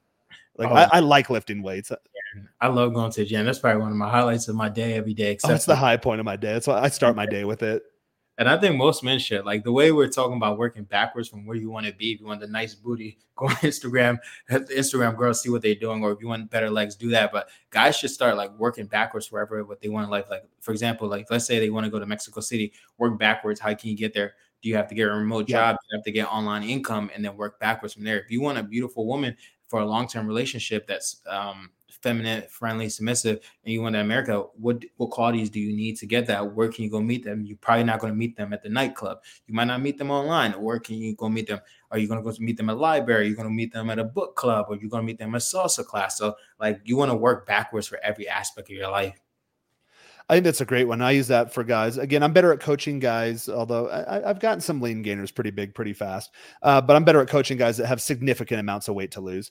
That's not the primary positioning of the brand or where I'm trying to take my channel, but I've done that before. I lost almost 100 pounds in a year when I was like 16, 17, going on to 18. So, and I did it when I was young, and I've kept it off. So I'll help guys with that. And a lot of times it's a mindset shift where hey man, I'm 280 or I was 285 pounds. Now I'm down to 210 pounds and looking pretty good. I'm like, yeah, but you're still significantly overweight. So you don't want to suck the wind out of their sails. But for the mindset shift, I always tell them, or you'll hear guys, I have to go on a diet. Like for me, I'm not on a diet. I have my regular diet, which is a healthy diet. So, but when I go off diet, then I say, okay, I went off diet. Now I'm back on my normal diet. So like little mindset shift. And then for these guys, a lot of times they'll lose a bunch of weight and they're feeling real good about themselves, but they'll stall out because there's different considerations for different body fat percentages. So, okay, you got from 38 down to 18%. Now you need to down to 15%. Here's those considerations. And I always tell them in their head, like, oh, I have to cut 200 more calories out of the diet, 300, whatever it is, however many more calories out of the diet. Like, no, you're not cutting anything from your diet. You've already mapped out your ideal dimensions and how you want to look and feel and live life. You just need to eat like that 180-pound guy that's underneath that fat. So you're not cutting anything. Yeah, you're 210 right now, but you're going to feed the 180-pound version of you and just keep doing that. And I've noticed with myself, that's a lot easier to do. And with a handful of guys I've coached through significant fat loss, that's been a lot easier for them too. Yeah. So that goes back to what you're saying, the reverse engineering.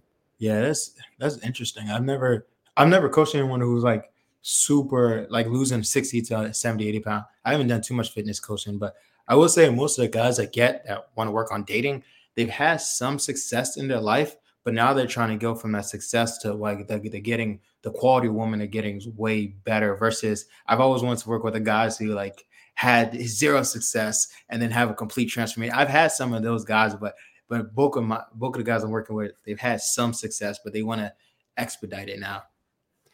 I've gotten to the point, and I'm trying to find more content creators on the web, and there are a couple of guys that come to mind to where, okay, I have success as per the definition I set out years ago in terms of I want to be able to date whoever I want, whenever I want. I don't want flakes. I want girls coming straight to the house. I'm able to do that. I want a rotational MLTRs, but then it gets to the point where, okay, that's kind of getting the best of me. How do I scale that back? Mm-hmm. It's almost like the guy who wins the millionaire or wins the lotto and then blows all of his money because he hasn't developed financial discipline. Mm-hmm. I'm kind of like that too. Like, okay, I'm having too much success. How do I scale that back? How do I filter them out to where, for me, on paper, on the surface level, yeah, I'm interested in all of them, but how do I really dial that in to where I only have a handful of girls, or maybe even at some point that one girl in my life? How do you bring that back in? And there's not a lot of stuff on the internet. It's always about, oh, well, they're 304s, or she's just going to break your heart, or she's a gold digger, they're going to take your money, or they're going to rake you over the coals in divorce court. That's the predominant amount of content that's out there. But I know plenty of guys like me to where, hey, I've never really had these issues in my life, but how do I dial it in? I guess undoing the F-boy vibes. Yeah, I would say like that's not the majority of men. I know where you're coming from. I'm in that situation too, but I think like, I can tell you, like you said, I can tell from your vibe. Girls can tell too. Yeah. I was thinking you're probably in that situation. That's why I brought it up. Yeah. One thing I've seen that people deal with, like, don't deal with baby mama drama. I'm like, I just don't have that problem. I haven't gotten close to that. I'm like, I just can't relate.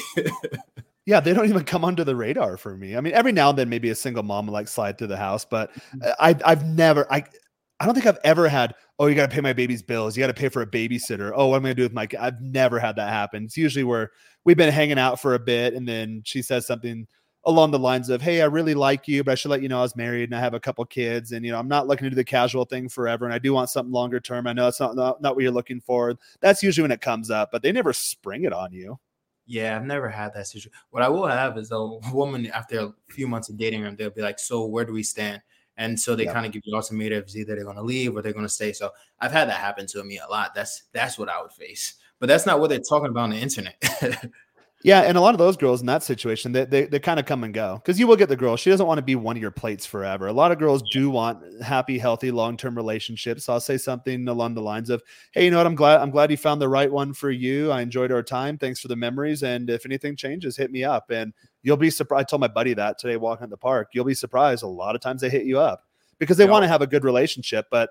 It's almost tough for them because then they'll compare all these guys to you. Like you're the guy she wants, but she knows that you're not going to lock her down because that's not what you're looking for. So she'll try to find that in someone else. And then when they just don't live up to that, then eventually they do come back. So a lot of, especially longer term ones, I think the first girl I ever hooked up with in Mexico almost 20 years ago, she does that when she's in town. We still hang out. We're good friends. I've seen her on and off for almost 20 years now. So like, I know her as a human being, as a person, and she knows I'm not going to marry her. She knows I'm not going to put babies in her, and she wants that for herself, but she has that comfortability or that familiarity factor with me. So whenever to this day, whenever we get together physically, it's like worlds collide again. And we get to see how each of us have evolved in the various aspects of our lives. And we just come back together almost like a check-in type point, but the relationship picks up right where it left off. Some of my best relationships are that way. Yeah. I've noticed that too. Like even if a girl gives you ultimatums, sometimes 50% of them might just leave. But a lot of times, 10 months down the line, they will come back. Like I've had a chick saying, like, hey, I missed you. Let's get back together. I'm like, no, I'm still not looking for nothing serious. And she's like, well, I have a boyfriend now, so I don't even care. So I'm like, well, you had a boyfriend the whole time, but you still hitting me up. But that's just one case. But like I've seen that happen a lot where women still come back, and sometimes you can still do your thing if you want to. I try not to go too much back unless it's the girl I really wanted or really liked her. But I see a lot of times they come back. Yeah, absolutely. And I think once you stop allocating, well, I think a lot of the content out there, I think it puts guys in a negative headspace, and girls can feel that. So maybe you're doing everything right on paper. You're gaming right. You run your sequences right. You're doing, I don't use canned lines, but maybe they're getting their lines right. They're executing correctly on paper. It's like an NFL coach. Like, here's the playbook. They're executing the plays correctly, but they just don't have that fire in the belly. They don't have that fierceness. They don't have that forcefulness. And they're just on paper, strategically or tactfully, everything is perfect, but they're still not getting the results. And I think a lot of the content out there puts guys in a negative headspace to where, okay, well, I'm the man now. I have the status, I have the money, I have the body. I have, like, why aren't girls throwing themselves at me? And I noticed for me, like, once I just stopped caring, it's like, all right, like, I'm just having a good time. I can have a good time staring at a blank wall by myself. Once I got to that point, then people just kind of pick up on that. And then you start getting the right people coming towards you. They gravitate towards you. Yeah, women kind of like, people in general gravitate towards energy. So like, one thing, if I'm out, that people always say, they call me energy. Like, they gravitate me because say I just like your vibe, your energy. And like, a lot of things, I think a lot with the content online is pretty negative, is because, one, I think negative emotion just sells, and it's easier to put your blame on someone else than to put the actual blame on yourself. Easier to say after 304s than say, yeah, I need to work on my actual social skills. I have a bad personality. I'm a negative person. I'm not fun to be around. Then that's harder to say, self-reflect, than after 304s. Yeah. It's funny. They'll always find a way to put the blame onto someone else. And actually, that being said, I'm going to go through some of these comments real quick. Is this live? I know this comment came in a while ago, but I don't like to interrupt the flow of conversations once they get going. So is this live? Yep, it's live. And then you can obviously watch it on replay. And then drop your questions if you guys have any more. Yeah, guys, go for it. Yeah, we can. It seems like you're probably a social guy or a talker too. I can keep these going forever. I don't know if you have any hard time constraints. What up? Great to see you. Keep up the grind. Yeah, dude, the YouTube game is a grind, isn't it? Tell me about it. Oh my gosh. It feels like a full-time job sometimes. I think your channel is like 10, 20 times bigger than mine. Although I'm trying out TikTok, and I've got some hits on TikTok already. And I had a viral video on Instagram the other day. So I'm trying out different kind of content platforms, but it's a grind. It is. Your channel is good. And you guys are also posting on the Men's Shrine channel too. Yeah. And then we can talk about this a bit later, but I joined so I was one of the admins for a very large content creator in the space for a long time. I was one of his top guys, and a couple of us have since separated from that group over creative differences and then started our own group. So we want to kind of do more of the content collaboration type things, still help guys out, level up in all areas of love and life and that whole spiel. But we have a lot of guys to where they want to get involved and actually grow the brand and grow the mission together. So I'm really excited to see where that goes. And I'll do the pitch here as we start wrapping up. And then also too, like your new niche going to like gringo guys, that I think I don't know if you call it because you're a passport bro, but that movement is blowing up crazy. I think that's hotter than the RP movement or even like pickup. Like that. That's why I'm pivoting. And I think I have a unique position because I had lived here 20 years before, went to school, learned the language. I speak it at a very high level, although I still have kind of an accent, I notice on playback, but I speak at a very high level. I'm very comfortable in it. And then a lot of people don't talk about this. Like, it's one thing to speak the language, but it's another to be able to navigate the cultural landscape. So little things like, oh, I can't believe this girl did this, to guys who are consuming red pill content in English. It's like, well, no. No one's talking about the cultural aspect or the cultural element. Hey, I showed up on a date and she brought a friend. What the hell? Well, she's bringing the friend over like a safety type thing. But what you need to learn is how to potentially position that into a three-way type situation, which I effectively did on New Year's Eve. But there's some cultural type aspects to there that a lot of people don't cover. Or maybe you saw this in Colombia. I'd show up for dates in Colombia and the girl would give me a gift. Like, oh, this girl's really into me. It just turns out they're just into giving gifts in Colombia. And I had a couple of girls that I really liked, and they mentioned something along the lines of, well, hey, I always bring you little chocolates. Like, oh, nothing big, $2 or $3, but little trinkets, some kind of little gift. And Jaron, I'm really offended that you're not doing that. I'm like, well, what are you talking about? I took you out to a nice dinner. Like, well, no, but we're used to just giving little gifts. I'm like, oh, okay. Well, I think I've got like a giant thing of little Hershey's sample boxes of chocolates that I just have little gifts queued up for. And that same thing for like the doorman, the cleaning lady, the people that deliver my food around the holidays, especially, give them little gifts and stuff. That's kind of a cultural thing that no one really covers. Yeah, no one really talks about that, honestly, too. And I think one thing, no one talks about it. I think one thing about where you're transitioning to too, you want to like be a lifestyle guy. Like I see it like one of my friends, he's in Thailand. He blew up off like just blogging with him and his girlfriend, and like they blow up fast, and you can transition to like lifestyle things. So yeah. Well, it came down to, as I mentioned earlier, that the content game is kind of a grind to where I would spend hours on these live streams on other creators' channels in the private groups that I manage, helping guys. And I do like helping guys going through things I've gone through before, but mentally that kind of put me in a place that I've already overcome. And then looking out my window, it's getting late here, looking out my window and seeing the city moving and getting along without me, to where I realized, well, I was much happier in Mexico when I was in college because I was integrated in the culture. I was out doing stuff and meeting people, and I wasn't just the funny foreigner. I was making ingrains into my social circles and making friends and seeing the country and eating the street tacos and climbing the mountains and doing crazy shit. And I want to kind of get back to that, to where, okay, I'm just going to live my life the way I want to live it. And then I'll document it and I'll show it and I'll share with people how to get to that point. Now, if they want to talk about dating, I can certainly do that. That's a big aspect of my life. They want to talk about fitness. I'm not a fitness influencer. There's plenty out there. Not necessarily a dating coach. There's plenty out there, but I live my life on the very specific terms that I set out for myself. So now I just want to showcase that and show that and share it. So going back to like, it's tough for a lot of gringos to learn Spanish. I was really good. I picked it up very quickly. I had my whole unique way of going about it. I didn't really study it the way the school told me to study it, but I learned it really quickly. So, well, maybe I can help share that with people. Here's a quick one. Anything that ends in T-I-O-N in English, it's usually the same prefix. It's Latin or Greek rooted. It turns into C-I-O accent over the O-N. So education, educación, information, información. You now have thousands of words that you've added to your Spanish vocabulary in 20 seconds. So like, that's how I learned the languages. I saw the similarities, and then going back to what you said earlier, reverse engineer it. Yeah, that makes sense. So what advice would you give to someone who's trying to become an expat or move overseas? Or like, how can they go about that process? Yeah, I think it is a process, especially if you're back in the US, Canada, Australia, England, wherever you're watching from, to where for me, I had to start downsizing my life.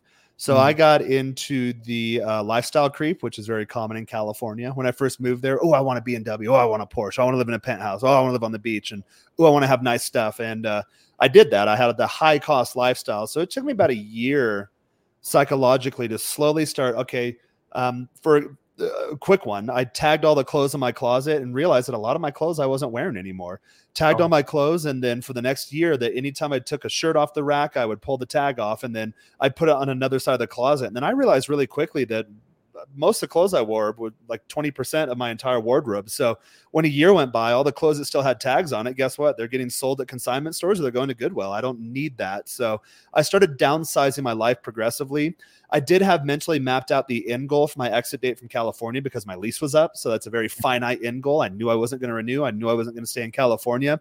To where the closer I got to that exit date, at first it's like, well, I spent $2,000 on this TV. I need to get something out of it. To where at the end, just post an ad on Facebook Marketplace, come to my house, point, name a price, just get it out of here. Mm-hmm. And so it started creating that momentum. But at first it was the internal thought processes were, well, I really like that horizontal red striped shirt that looks horrible on me. Well, I really don't like it that much. I haven't worn it in the last 8 months. So I just need to get rid of it. And for a lot of guys, for me personally, it took me a while to start to redo those mental thought patterns, to just downsize my life, minimalize, because I talked to a guy the other day, and he said, "Oh, well, I want to bring a bunch of books down."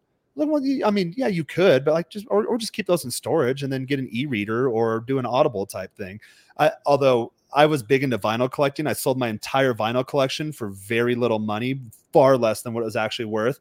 And then now that I'm established here and I planted my roots here, I kind of want my vinyl collection back. So I should have taken my own advice for things that are really close to you. Put those in storage, keep with a family member, a trusted friend, or someone like that, because I'll go see a live act, or I'll hear a song and it's like, oh, I have that album and it's a really good version, or it's a really cool recording. And then, oh no, I don't have that album. Some kid in San Diego has it somewhere trying to do like the DJ vinyl record thing. So that's probably the only thing I regret getting rid of. But like all my clothes I got rid of. I had 2 cars. I got rid of the cars. I don't even have a car here. I don't need a car. I had some bikes. I did like riding my beach cruiser, got rid of my bikes. I had an old school 1970s Barbie pink Schwinn beach bike. Got rid of that. That was another one that was hard to get rid of. still I wake up, oh, I wish I had that here, because that was like if you know the term peacocking from like earlier kind of dating advice from years ago. It's like that was a peacock bike, and it was a nice bike. It rode really well too. So yeah, there are things that are really hard to get rid of, but once as you start to downsize, then you reduce that mental clutter too. Going back to the car question, in San Diego, we had street sweeping on Tuesdays and Thursdays. And I don't know why. I had a parking spot for my condo, but one of the cars had to go on the street. And I always screwed up which side of the street it was going to be on. So I'd walk out, there's a $38 ticket. Now it's a $42 ticket. Now it's a $51 ticket. So that was just always in the back of my head. Damn it, where's the truck parked? What side of the street is on? When the homelessness is getting really bad in California. So when it started creeping into downtown San Diego, okay, is my car parked in a nice spot? Okay, yeah, it's under a bridge that's well lit. There's a homeless encampment there. So, okay, I had a high rise. So I'd look down, a spot opened up, and I'd run down and try to move the car to that spot closer to the house. And that occupied mental real estate. I didn't want that. So not only are you physically decluttering, but you're starting to reduce some of your mental processes and real estate too. That opens you up to the new experiences. And before I moved to Mexico, I was in El Salvador for a year working. So I was in El Salvador with a duffel bag. I really like high-end audio. So I had an old school first generation Bose SoundLink 3 speaker. Works really well. Put that in a little tiny hotel room or an apartment, and guess what? It fills the space. Yeah, it's not as nice as my high-end audiophile stuff, but I'm in El Salvador.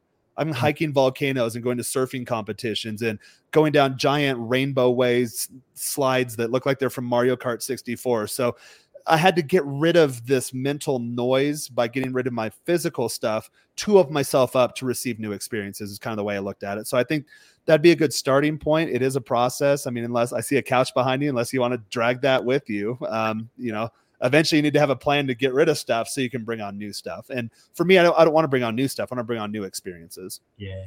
I didn't even think about that. Decluttering, like that's a big thing. The whole time I was thinking, I have a shoe collection. I was like, I would have to put that in storage. I do not want to give that up. Yeah. Are most of the people down in like Mexico, South America, like I would say like when I was in Brazil, most of the people I met were like digital marketers. Is that like most of the people in like Mexico as well, or? Yeah, you have to have a remote first job. So that's obviously going to gravitate more towards the tech spaces, the fintech spaces, all the insert word tech, ed tech, fintech, insure tech, all of these trendy terms coming up. But yeah, it has to be a remote first job. Whether you're a programmer, you're a software engineer. I know during COVID, all the jobs went online, so they're easy to find. I'm actually looking for another full-time job now. They're not as easy since a lot of people want you to go back to the office, but that comes down to branding and marketing. And then, okay, how do I position myself? I'm a expat who's lived off and on in Mexico over the last 20 years. I'm a guy who can speak Spanish. I can help businesses come from the U.S. market into the Mexican market. I've actually had Mexican companies start talking to me on how to expand into the U.S. market. So I'm starting to iron in my niche in terms of what my offer is in my professional life. So do that. I had a coaching client a couple months ago. He does something that requires him to physically be there. So he's not a janitor, but he owns a janitorial services company that's making him $30,000, $40,000 a month. So I asked him, is that something you physically need to be present for? Oh yeah, I need to manage the day-to-day operations, and I'm required to go on site, and I have to work with vendors and contractors and this and that and order supplies and like storage and inventory and all that. And I asked him, I was like, is there like just a top dog or like some really young guy with the hustle mentality that you can train to take your job for you? And then maybe you fly back up quarterly. Maybe you have someone, I know a lot of us digital nomads, our moms are our accountants for us. So my mom retired years ago, and she receives all the mail. She does all the legal correspondence. When I came home, she has them all. I was home for Christmas, so she has them all in files. I had a stack of papers I had to take to the notary and then mail off. So if you have someone like that can take care of the day-to-day correspondence, maybe physical papers or documents or things from the IRS come into the house, take care of that. But in terms of your business, is there someone that could just run it for you? And again, that was more just like the decluttering thing, to where in his mind, he has to mentally let go that, okay, I have to turn the keys over to someone else I trust. So that's an internal mental upgrade he has to go through before he can even get to living abroad. Because if he still holds that belief, I have to be here day to day overseeing operations, then you're not going to be able to do that. Yeah, it sounds like you have to know what your goal is and then work backwards. So that's what it sounds like. When you're decluttering, you knew your goal was at the end of your lease, you're going to work backwards, declutter. And for him, he's probably, I mean, he can definitely get someone to manage the business. But, you know, as a business owner, you probably don't want to let your hands off. You want to be as involved as your possible. baby. Yeah. I definitely. Here, gonna go through some of the more comments. And guys, yeah, be sure to leave your comments. And then I can put a join link if anyone wants to come up. Don't get stuck being called Pookie for 4 years like me. That's funny. Yeah, I didn't realize what that meant growing up. So I had a girlfriend, and she was ethnic. She wasn't black. She was from Polynesia. So I thought Pookie was like a term of endearment. So I used to call her Pookie because I was a fucking idiot and didn't know what that meant. And then now as an adult, I'm like, oh yeah, the more you know. I want to get called Pookie online. Yeah, I get called funny things online. People say things to me online that they'd never say in real life, which is really funny. This is a great talk. Indeed, yeah, I'm enjoying this. So we're getting up there quick. But if you have time, we can drop the join link and get some guys up here with questions. I'm actually I'm only going to be here for like 10 or 15 more minutes. Oh, okay, cool. Yeah, we can start wrapping. Do you guys believe that in order to change your life, you change your surroundings and environment and use constant reminders of who you want to be? I'll let you field this one. Yeah, for exactly. So one thing about me, like I remember I was living like deep in Maryland, right? So if we're talking about dating, right? I realized like if I want to have more successful days, better to move to a major city. Logistics really matter at all, right? And so when I moved to that major city, that just transformed my dating life completely. And even moving to a major city, I'm able to connect with more people because I'm right down the center. I can just walk and talk to anyone I want to. I'm better gyms to meet more people. I'm just with like-minded people. So leaving your hometown is probably one of the best things you can ever did. I remember one time I lived in Atlanta for a little bit, right? And I met some of my closest friends who were like my most successful friends. So that's one way to just transform your life. So your location matters. Okay. Yeah. And then so guys, I just pinned, if you want to come up real quick, I did promise Q&A and the marketing stuff before the show. So you said you got to go 10-15. So come up, just do a rapid fire question. Again, I can talk all night if you let me. So we'll have to do this again at some point. Sure. Watch your lives a couple of years ago. Inspired me to move down to Mexico from Canada. Been in Querétaro and San Luis for a year and a half now. Oh, that's awesome. Yeah, that's good to hear. Definitely reach out to me personally. I'd be interested in hearing that story. So we mentioned the rebrand of my channel. I want to start interviewing expats and learn more about their stories, since everyone's story is not going to be the same as mine. So I want to expand my reach and my audience. And then here very soon, I did some stuff on TikTok recently, and it turns out that I'm attracting a Spanish speaking audience. So eventually I want to reach out to those people and then start getting them up there and just having some really cool conversations, outside of just the dating, fitness, lifestyle stuff, but more the intercultural stuff, interlinguistic type stuff. And I think that'll make for some interesting content. At least it'll be interesting to me. Yeah, I have a friend who's an expat in Brazil right now. So he started doing what you're doing, like talking in Portuguese and making his own content like American and Portuguese. And he's been blowing up crazy. I can see. I think I need to start doing that. My first few TikTok videos, they've been in English, and most of the comments like speak Spanish, gringos. Like, I actually speak it very well. So I recorded some in Spanish today. I'm going to keep posting in English because even though they're hateful comments, it's picking up in the algorithm. So I'll get that going, and then I'll drop some gems in Spanish. So I'm looking forward to that. Let's see. Have to be accountable to the man in the mirror. I'm dealing with my S as I've got 2 years, according to doctors. It's me alone. Yeah, Chris is one of my boys. Chris, yeah, let's definitely talk behind the scenes on that. It was good, Chris. Yeah. Do you know Chris? Yeah, Chris is all around. Great point on clearing out our mental closet. Yeah, Yeah, that's a good analogy. Clearing out your physical closet, you're clearing out the mental closet too. So, guys, I put the join links in here. We're going to wrap here in a couple minutes. So if you have a question, come up real quick, rapid fire. We'll go through them, and then we shall call it a show. Yeah, Joel, how are you doing? So Joel's actually my roommate. Do you have a question for Mr. What's Prince up, Joe? What's up, dude? Yeah, I can hear you guys talking in the other room. So good to meet you, man. I think I found my doppelganger, 29. So about 170. I've been bulking with Jaron. Question for you is, how did you transition from, and I don't even know if you were in the category of like a nice guy, but what was that transition like from just like a normal dude to the F-boy? Yeah, so I was definitely a nice guy back in the day. Definitely a nice guy.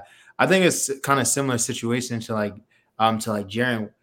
Back in college, I kind of had like that status, right? So I was in the fraternity, but I was an athlete. So I was able to actually see like how women kind of act, like women kind of act like they would do crazy stuff, like, oh my God, I have a boyfriend, don't tell no one, or like she would crazy stuff.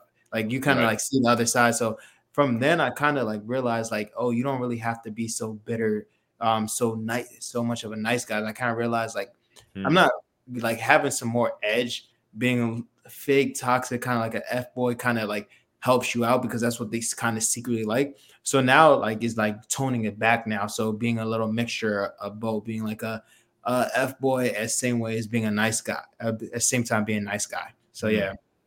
So it sounds like what you're saying is like you have to kind of go to the extreme and then come back a bit.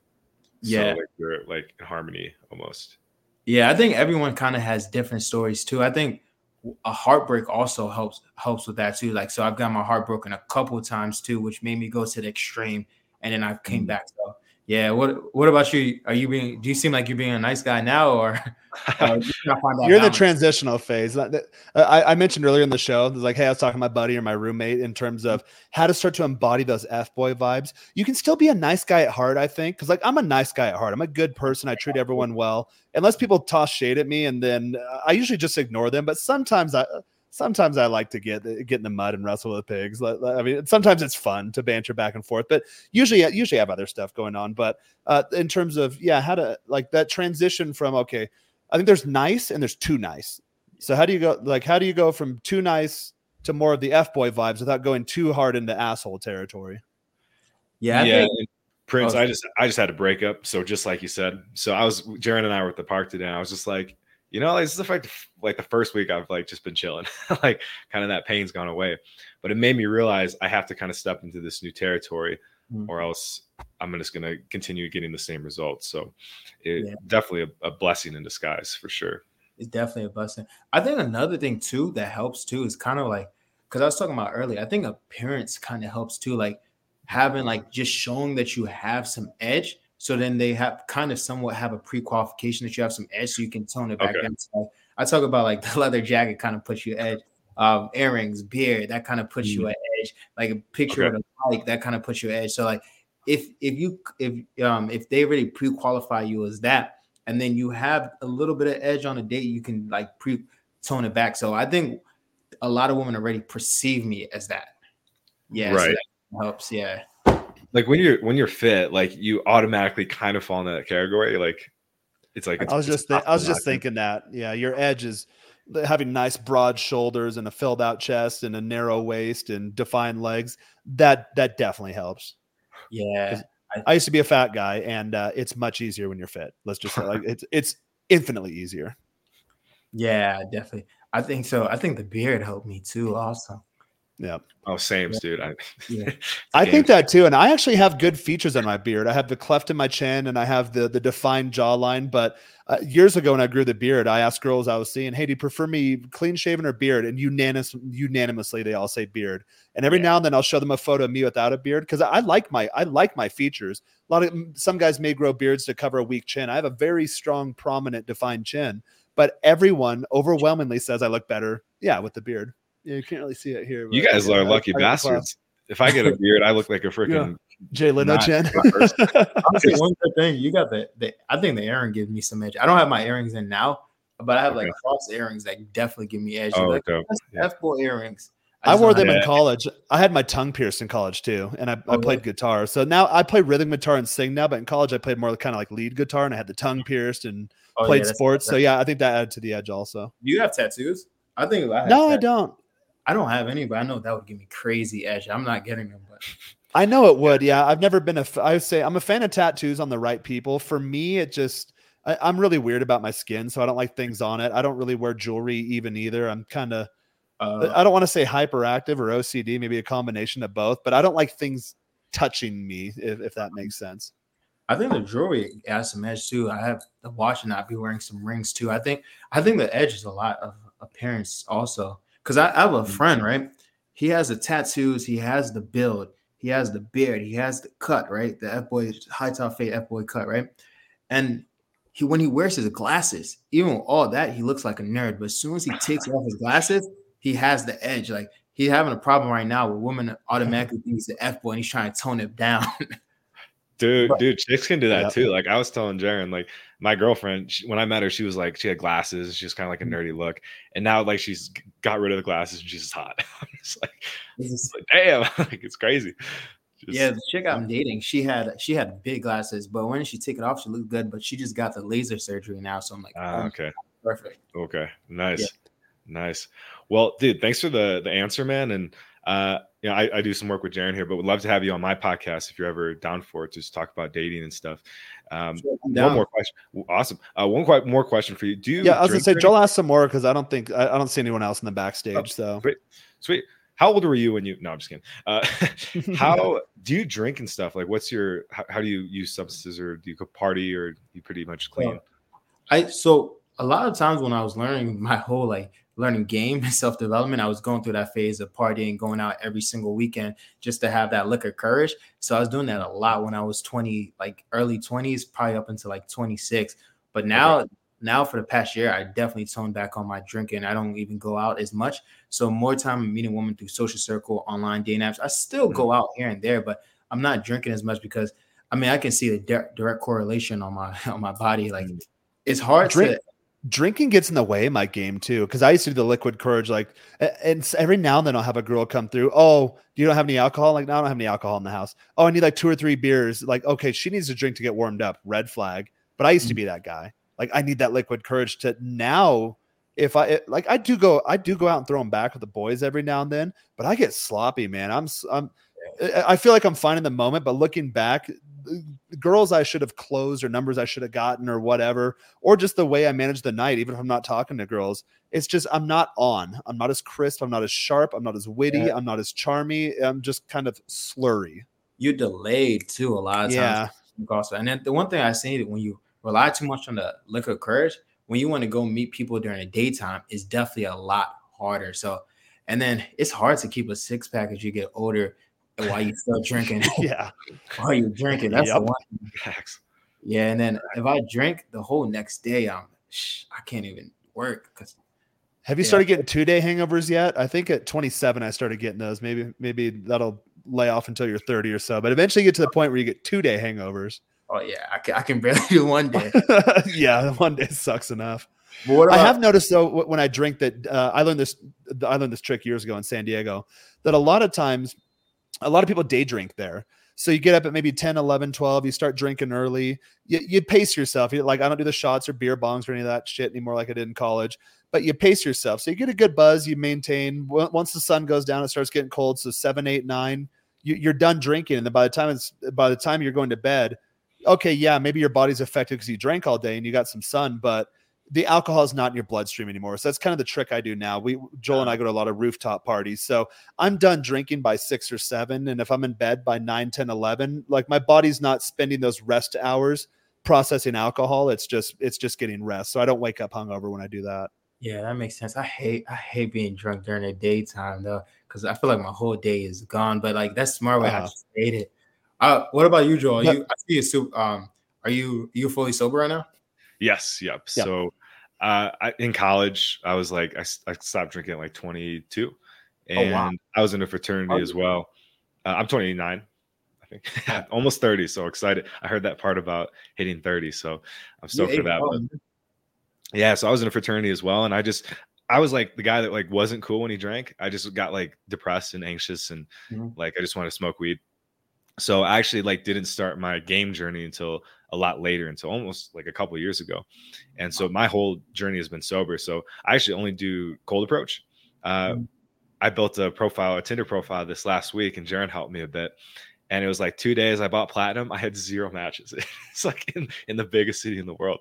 So there's something wrong with your profile because like a setting. I've hung out with guys that I don't know how to say. I don't know how to say that. I don't mean this to be offensive, but I've hung out with like some pretty gross guys. Like I don't hang out with them, but I've had pretty gross guys pull out their phone and show me the matches of the girls they're hooking up with or whatever. There's a name we throw around here at the house. I won't ever disclose anyone publicly, but there's an inside joke between Joel and I of a guy we know here, periphery to the social circle, and he gets matches. So I think there's something off with your app. I've never seen that before towards 0 matches.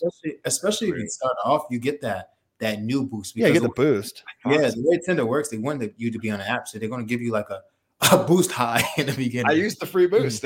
It was like a 30-minute boost and just absolutely nothing. So I actually think it's a blessing though, because I love cold approach. Yeah, because you do well with cold approach, so it should mirror your real life. You do well with cold approach, but get 0 matches on Tinder.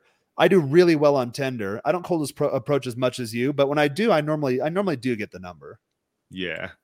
I think honestly, cold approach might be harder than online dating. I I've think it seen is most people personally. have way more success on online dating than they will on cold approach just because the sheer numbers. You probably have to approach 10 girls just to get 3 and then maybe 1 text back. So Well, on online dating, she's receptive to the idea. Whereas cold approach, most of the cold approach rejections Joel and I get here, it's like, hey, I'm married or I have a boyfriend or something like that. Hey, I'd love to, but I'm not from here. I'm here with my family. Like my mom and dad are right there. It'd be weird, It's kind of like they're standoffish, not because they're not attracted to you. It's because they're just not available. Mm-hmm. And even some of them, like you guys were talking about earlier, like we did a session day. I got like probably 4 numbers, and one had a boyfriend. Actually, so I got a nice one after you and I split. I'll show you her. Oh, nice. I'll show you her here in a minute. Yeah, let's go. And I just like hit her up. So I'm like practicing a little bit of that. I'm just like, hey, I'm hungry. I want to join me. So I'm like, even though she said she had a boyfriend, I'm still trying to like, break that like guilt factor within myself. Mm-hmm. But yeah, I like cold approach, and what's really helped me is the London day game model. So people still do that? Yeah, dude. Dude, I was in Poland recently, and like the guys that like created it, like were there, and like we hung out. And for real? Yeah, he got nuked from YouTube, right? You know what I'm talking about? What's his name? I can say Tom Torero. Yeah, I think so. One of them. Yeah, sounds familiar, but yeah, they like. I mean, they overdid it for sure, and they're like starting back. But basically, like it's been a practice, and I find it's nice because I can hone in on the women that I really am attracted to, and like it's like a rush too, because like you're just like fuck. Like I was telling John, it's like you finish the approach and you feel like a man. You're just like, okay, I did something that was like terrifying. Especially when they go well. Like I had one that went really well yesterday, and she was gorgeous.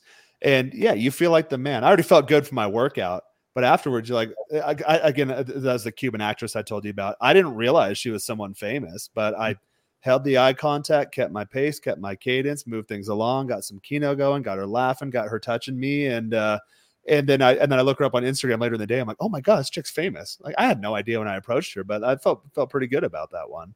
Like it puts a little pep in your step, adds a little spark to your day. The day game session goes good. That's the best feeling. Right. Go ahead.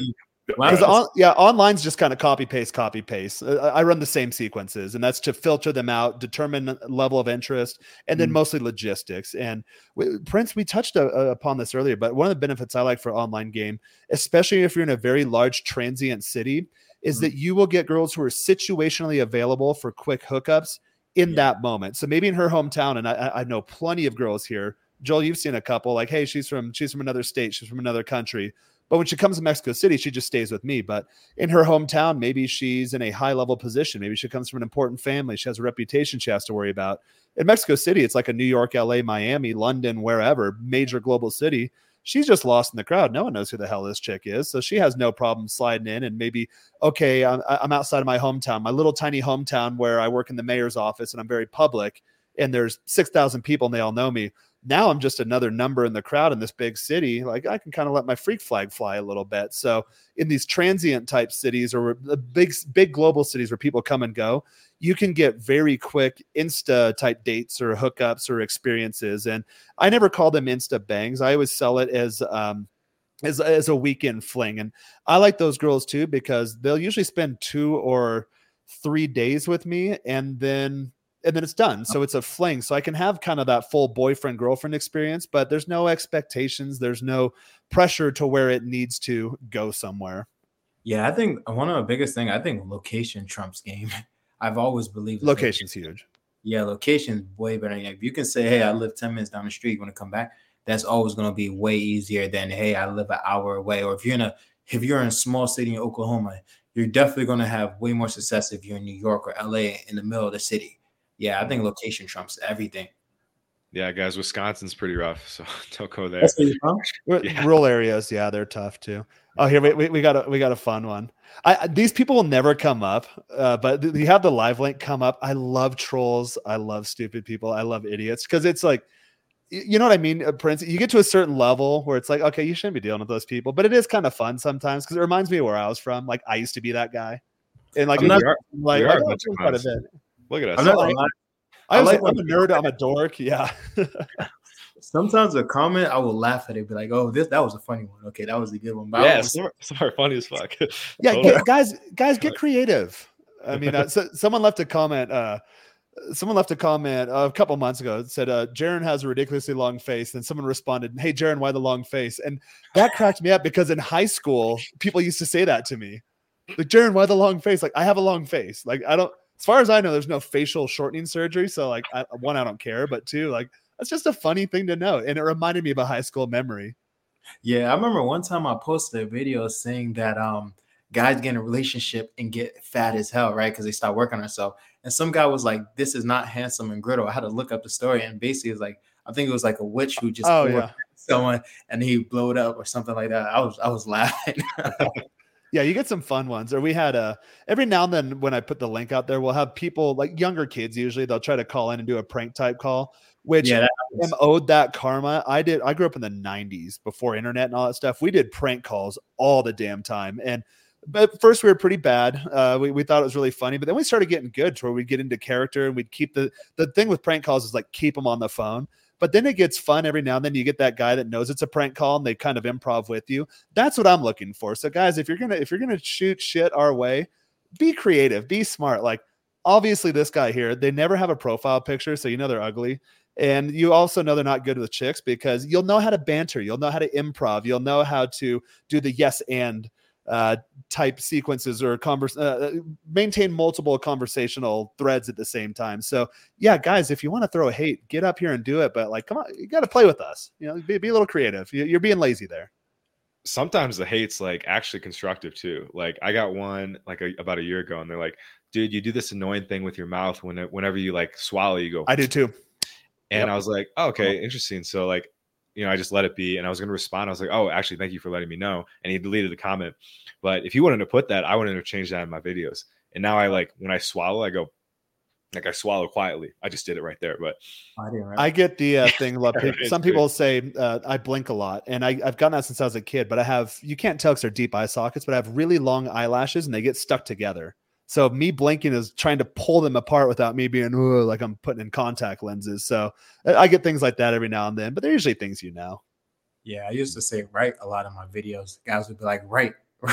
Dude, I say like a lot. So I listen back to all of my live streams and make mental notes of what am I doing wrong? How can I improve? How does this compare to the previous one? And I think that's an effect of me living in California for so long. I didn't realize I was doing it. I used to not do it. I was on the radio when I was younger. I used to never say like is a filler word, but I've caught myself doing it more recently on YouTube. So that's just a concerted effort to where, and it's almost like a mental tick, which I use like right there, but that was contextually that was the place where it was supposed to be in that sentence. But like, you know, like, and then I was going to go to the store and then like, well, that's how people used to talk in California. So I think that just ingrained itself as a mental tick in my head. Whereas now it would be better to, rather than say like, insert a pause. So that's something I'm kind of working on now. So yeah, sometimes the feedback is really good. Yeah, definitely. I used to record myself when I would go talk to women, just stay listen to myself back. It'd be so cringe. And now I still listen to myself. But yeah, I'm starting to record in Spanish with my new rebrand. So in my head, I sound really good, but listening to myself back, I'm like, oh, is this how people actually listen to me? Yeah, I've heard that a lot. When I started my day game, I would record myself do approaches. Mm-hmm. And I still record you. I'll walk ahead and zoom in, and yeah, I've got a couple of vids today. I'll send this to you. Yeah, cool. I always see it like 10 feet ahead. You're just like, get your camera. I'm just like, nice. I pretend like I'm texting. It's up in my face, but I'm getting the shot. But hearing your voice do it, and I think it's a good actually approach if you're doing a cold approach, because you do it and you listen back and you're like, okay, I didn't actually sound that bad. And in the moment, you might be looking at the girl and you might be like, she's like giving me a weird look, or she's really uncomfortable just because you're nervous and you're projecting that out maybe. And then you listen back and like, she's like, her voice is really friendly and that conversation's actually like, okay. So it gave me a lot of confidence that like, okay, I'm not terrible at this. Just got to keep working on it. And then before I hop here, the right thing, dude, I used to get so annoyed when people would say right. I'm like, you're telling me like, why are you asking me if you're right or not? And then I do it all the time. Yeah. Right. I say that if someone makes a stupid remark, then I'll say it in an exaggerated fashion. So I'll say, yeah, I know, right? And then oh, so cool. And then gone. Don't entertain that conversation. And the funny part about recording yourself, so like one thing, like when I'm coaching students in person, I always record them, right? And so like I think the London gay game model is like you do a little hook. I don't tell them to do a hook, but I tell them like be like 5 steps ahead and like kind of like put your hand like slap, hey, right? And then I'll show them and they realize like, hey, they just jumped right in front of her and the girl jumped back. But they kind of don't realize that until they see the picture. And I'll be like, look at how far you are from it. Look how you never kind of got closer, kind of. You never. So you kind of see that. You can see the eyes like, oh, my God, this is how I look. Or like, look at you have a hunchback when we're talking. Like the recording actually helps. I did that when Joel first came down. I noticed that with my day game to where I'd get the IOIs, intense IOIs come up, but I came in too hot. I came on with too much energy to where I'm bigger than most guys here. So I'm definitely bigger than the women to where I'm physically imposing to where I had to soften it up a bit. So come in not as hot, come in not as hard. I think the one Joel I got here, she was standing outside of a dermatology thing. And I asked her, hey, do you work here by any chance? Oh yeah, I do. It's like, hey, the sun's been out quite a bit lately. You and I have been going to the park a lot, and little sun kiss. I could probably do for a facial. Would that be something you'd be willing to do? Oh, you can schedule an appointment. Well, I want to set an appointment with you. It's like, hey, actually, you live here a couple blocks away. You're here in the neighborhood. So a more of a softer approach. Whereas now at the pool parties, this works where, hey, I see you like what you see, and I like what I see too, and I want to see more of you. Here, give me your number. That one works for me, but that's in a social environment to where I kind of already have that status built in. Well, you can find a middle ground, I think, Jaron. Exactly. So, like, I think what the London day game model teaches is to infer things. So I used to do that. I always ask questions like, hey, like, what do you think about this? Blah, blah, blah. Or like, what do you do for your career? And what the London day game model helped me do is start to say, like, just start guessing. So like, you're a doctor, aren't you? And then because girls like to be talked about. So you start doing that and they're like, oh, okay. Like, how did you know? And it's like, oh, I could just guess. And it makes it like, so one, you're leading the whole time. And the thing about asking questions is it's a bit of a taking energy, actually. So if you find someone that's asking too many questions, it's actually kind of selfish. And it's in a weird way. Maybe we can talk about that some other time because there's some psychology on that. But when you start just inferring things, so like in your example, Jaron, it's like, hey, I'm looking a little tan. When are you going to give me a free facial or something like that? So it's like, you're already inferring that she's into you and she's going to, treat you, I guess. I'm pacing the conversation because in my head, and I talked about this in this digital dating course I did, I know what the end goal needs to look like. And Prince, I think this is the theme of this show, reverse engineering. So I know what the end goal looks like. That's her lying on her back, eyes crossed. She's huffing and puffing, sweating like, oh my God, I can't believe how that happened. And I've done that so many times that I know how to get it there, but I'm in the early stage. I'm in the first sequence. So how do I start moving it along there? So I'm planting seeds mentally to open those thought trains in her head. And that's why I like the word inference, inferring things, planting those seeds to her. She's already going there in her mind without me having to say it. I'm just leaving her breadcrumbs to logically take her to where I want this to go. So I do that on my interactions, especially running first dates and things of that nature. And then my whole online game is really just pacing. I mean, from my description in Tinder, I tell her exactly what I'm looking for, the exact experience. And then in marketing, we call it an offer, a call to action. So I lead with a call to action. And then I just keep bringing it back to that. Yeah. Oh, wow. Now I do a little more subtle. I kind of do what Joe's talking about, like kind of making the assumption, playful kind of stuff. Like, oh, you walk fast, you must be a New Yorker. But I'll tease her throughout the course of the day, but I won't tell her like my full offer, my full intentions from the gay. I kind of like, well, that's for online. Because for online, and again, being in a city with so much population density, I get a lot of matches. So I want to filter them as fast as possible. Oh, okay, that makes sense. So my opener is it's a fun fit guy looking for a girl to insert whatever, take a walk to the park, get a coffee, come straight to the house, serenade, whatever activity I'm looking to do. So that they kind of filter themselves out. Okay. Yeah, I kind of keep it a little more open. Like, for example, something you get a lot is like, what are you looking for? I'll probably just say someone I have a natural connection with, right? Instead of kind of saying like what I directly want, so they can kind of guess and make it in their head. But you might I want a wife. Huh? I want a wife. Yeah. Now. Marry me. What? Yeah. Game. Yeah. And a point you mentioned too, Prince, about like getting like I noticed that too. Like a lot of guys will stand really far away and they'll be like afraid to get close and like whisper in the ear or stuff like that. So I think that's great. Like the filming and then having them see that like, okay, it's almost weirder when you're too far away. And like at first you don't want to do that because you don't want to be like creepy, but it's actually more creepy to like stand really far away. It's like it shows that you're afraid. You're yelling at them. Yeah. I think you need like a good distance at first. So it's not like you bumping into them, but you easily graduate into it. So if she doesn't move, you keep on coming. She moves back, then you stop. So I think that's how you do it. As you get the conversation, kind of get her IOI. So I think there's a balance, but recording definitely helps. Yeah. I've met up with guys in real life in some of these men's retreats or groups to where they're asking me for advice on how to do better in more night game social type settings. And as the guy's talking to me, he's up in my face. I take a step back. The guy and as I'm explaining to him how to be more kind of socially aware, I'll point out to them, hey, bro, you notice like we're two men talking. So if I take a step back, that's not an invitation for you to take a step forward. But spatial awareness is huge. In my approach yesterday at the gym, I noticed that too. Culturally acceptable space is anywhere, I think, in North American cultures, it's 18 to 36 inches. In Latin cultures, they do get a little closer. So she was within my personal, at the exterior of my, at the extreme of what's culturally acceptable for personal space. She was right at the edge of that. But as we started talking, as we started going, I noticed that she was closing the space, which was, you notice these things. Those are good signs.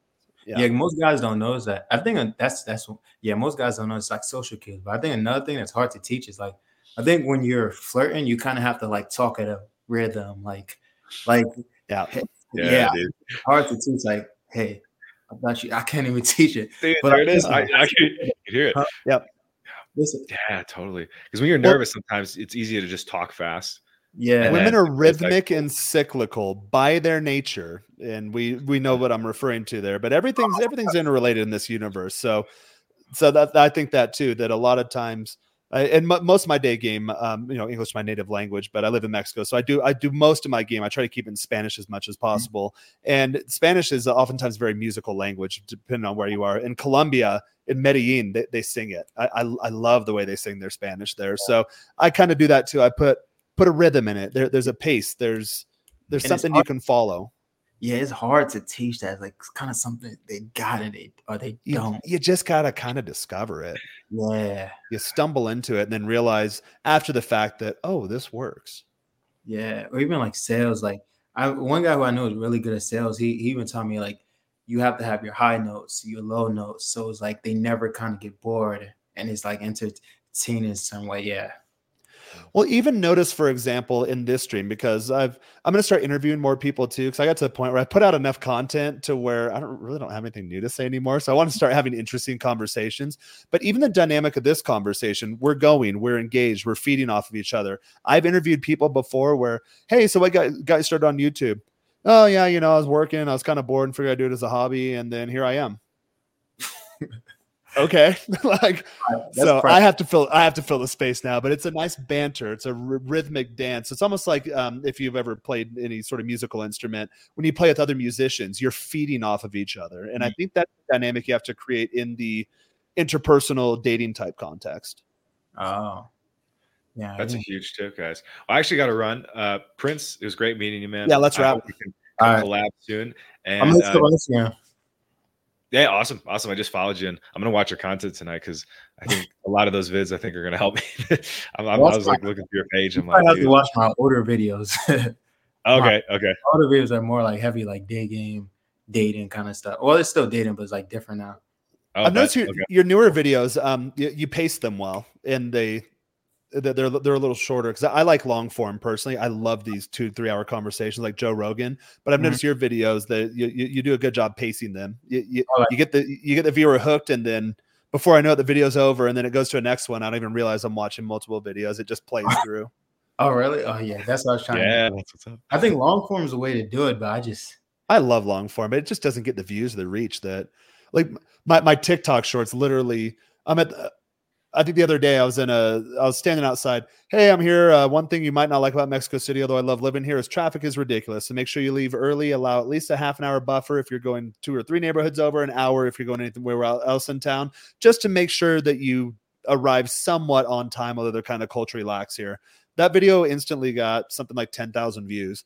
A video where here's how to conjugate the irregular verbs in the Spanish simple iterative tense. 32 views. What I keep telling you, Jaron, is the long form is what gets the relationship with the people. Yeah. No, it's a content mix. Yep. Got to do long form. Yeah. All right. Well, Joel, you've been here long enough. Wrap it up. Where can people find you? What do you got going on? And then, I guess he dropped. You guys have seen Joel on my channel. He's what's up? Okay. Sobriety University. Check me out. YouTube, Instagram. I help you get sober and change your life. Okay. See you next time. Cheers. Peace. And then Prince. Yeah. If you want to wrap, I know this went a little long. Where can people find you? What are you up to? And how can you help them? You guys can find me at Prince O on YouTube and Prince O Lifestyle on Instagram. So, you guys have any questions, just DM me the word leads. And I know you guys came from Jaron's channel. So like, I'm always posting that content trying to help guys out. But thanks for having me on, Jaron. Yeah, thanks. I appreciate you coming on. I know for my channel too, I need to get better at collaborating with more content creators because it is nice exploring new ideas and sharing experiences. And I think it just makes for better, more educational and entertaining. So edutaining type content. So my name's Jaron.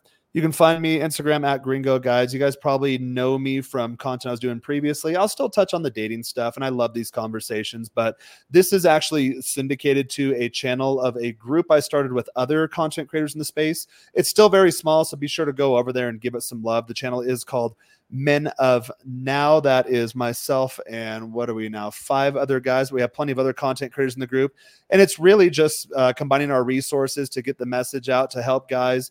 It's a grind to create your own channel, especially if you're smaller, just starting off. So if you're in that position and you want to do some collaboration, definitely check that out. I will pop a banner on here now. So the community is called Men of Now. I believe at the time of publishing this, it's at $75 a month, but we have an affiliate marketing play there. So you get 50% monthly recurring revenue commission on anyone you bring over and any sort of coaching services, dating or coaching services, digital products, or anything of that nature you sell. So we want to make it more community driven. I've been a part of other groups. I've managed other groups. And a lot of times it's more like a paid fan club of the content creator. Not saying that's a bad thing, but I wanted this to be member led and member driven because being in positions in those other groups before, it's a lot of work. But if we have dozens of us in here, we're all doing it. We kind of log in when we can. If we have a collective of content creators, hey, we have a live panel coming on, whoever's available, pop on. It's easier to find guests. So that's kind of what we're doing there. But still, up guys, build lives worth living and loving and level up in all areas of love and life in doing so. So that's this group here, the Men of Now community. Definitely check it out. And again, I'm Jaron. You guys probably know me if you're on my channel. For Prince's audience, it was a pleasure getting in front of you guys. I hope to see you around some more. Prince, I definitely enjoyed the conversation and look forward to continuing it in the future. Same. Thanks for having me on, brother. All right. Yeah. Cheers, everyone. Have a good night. All right. Peace. Mm-hmm.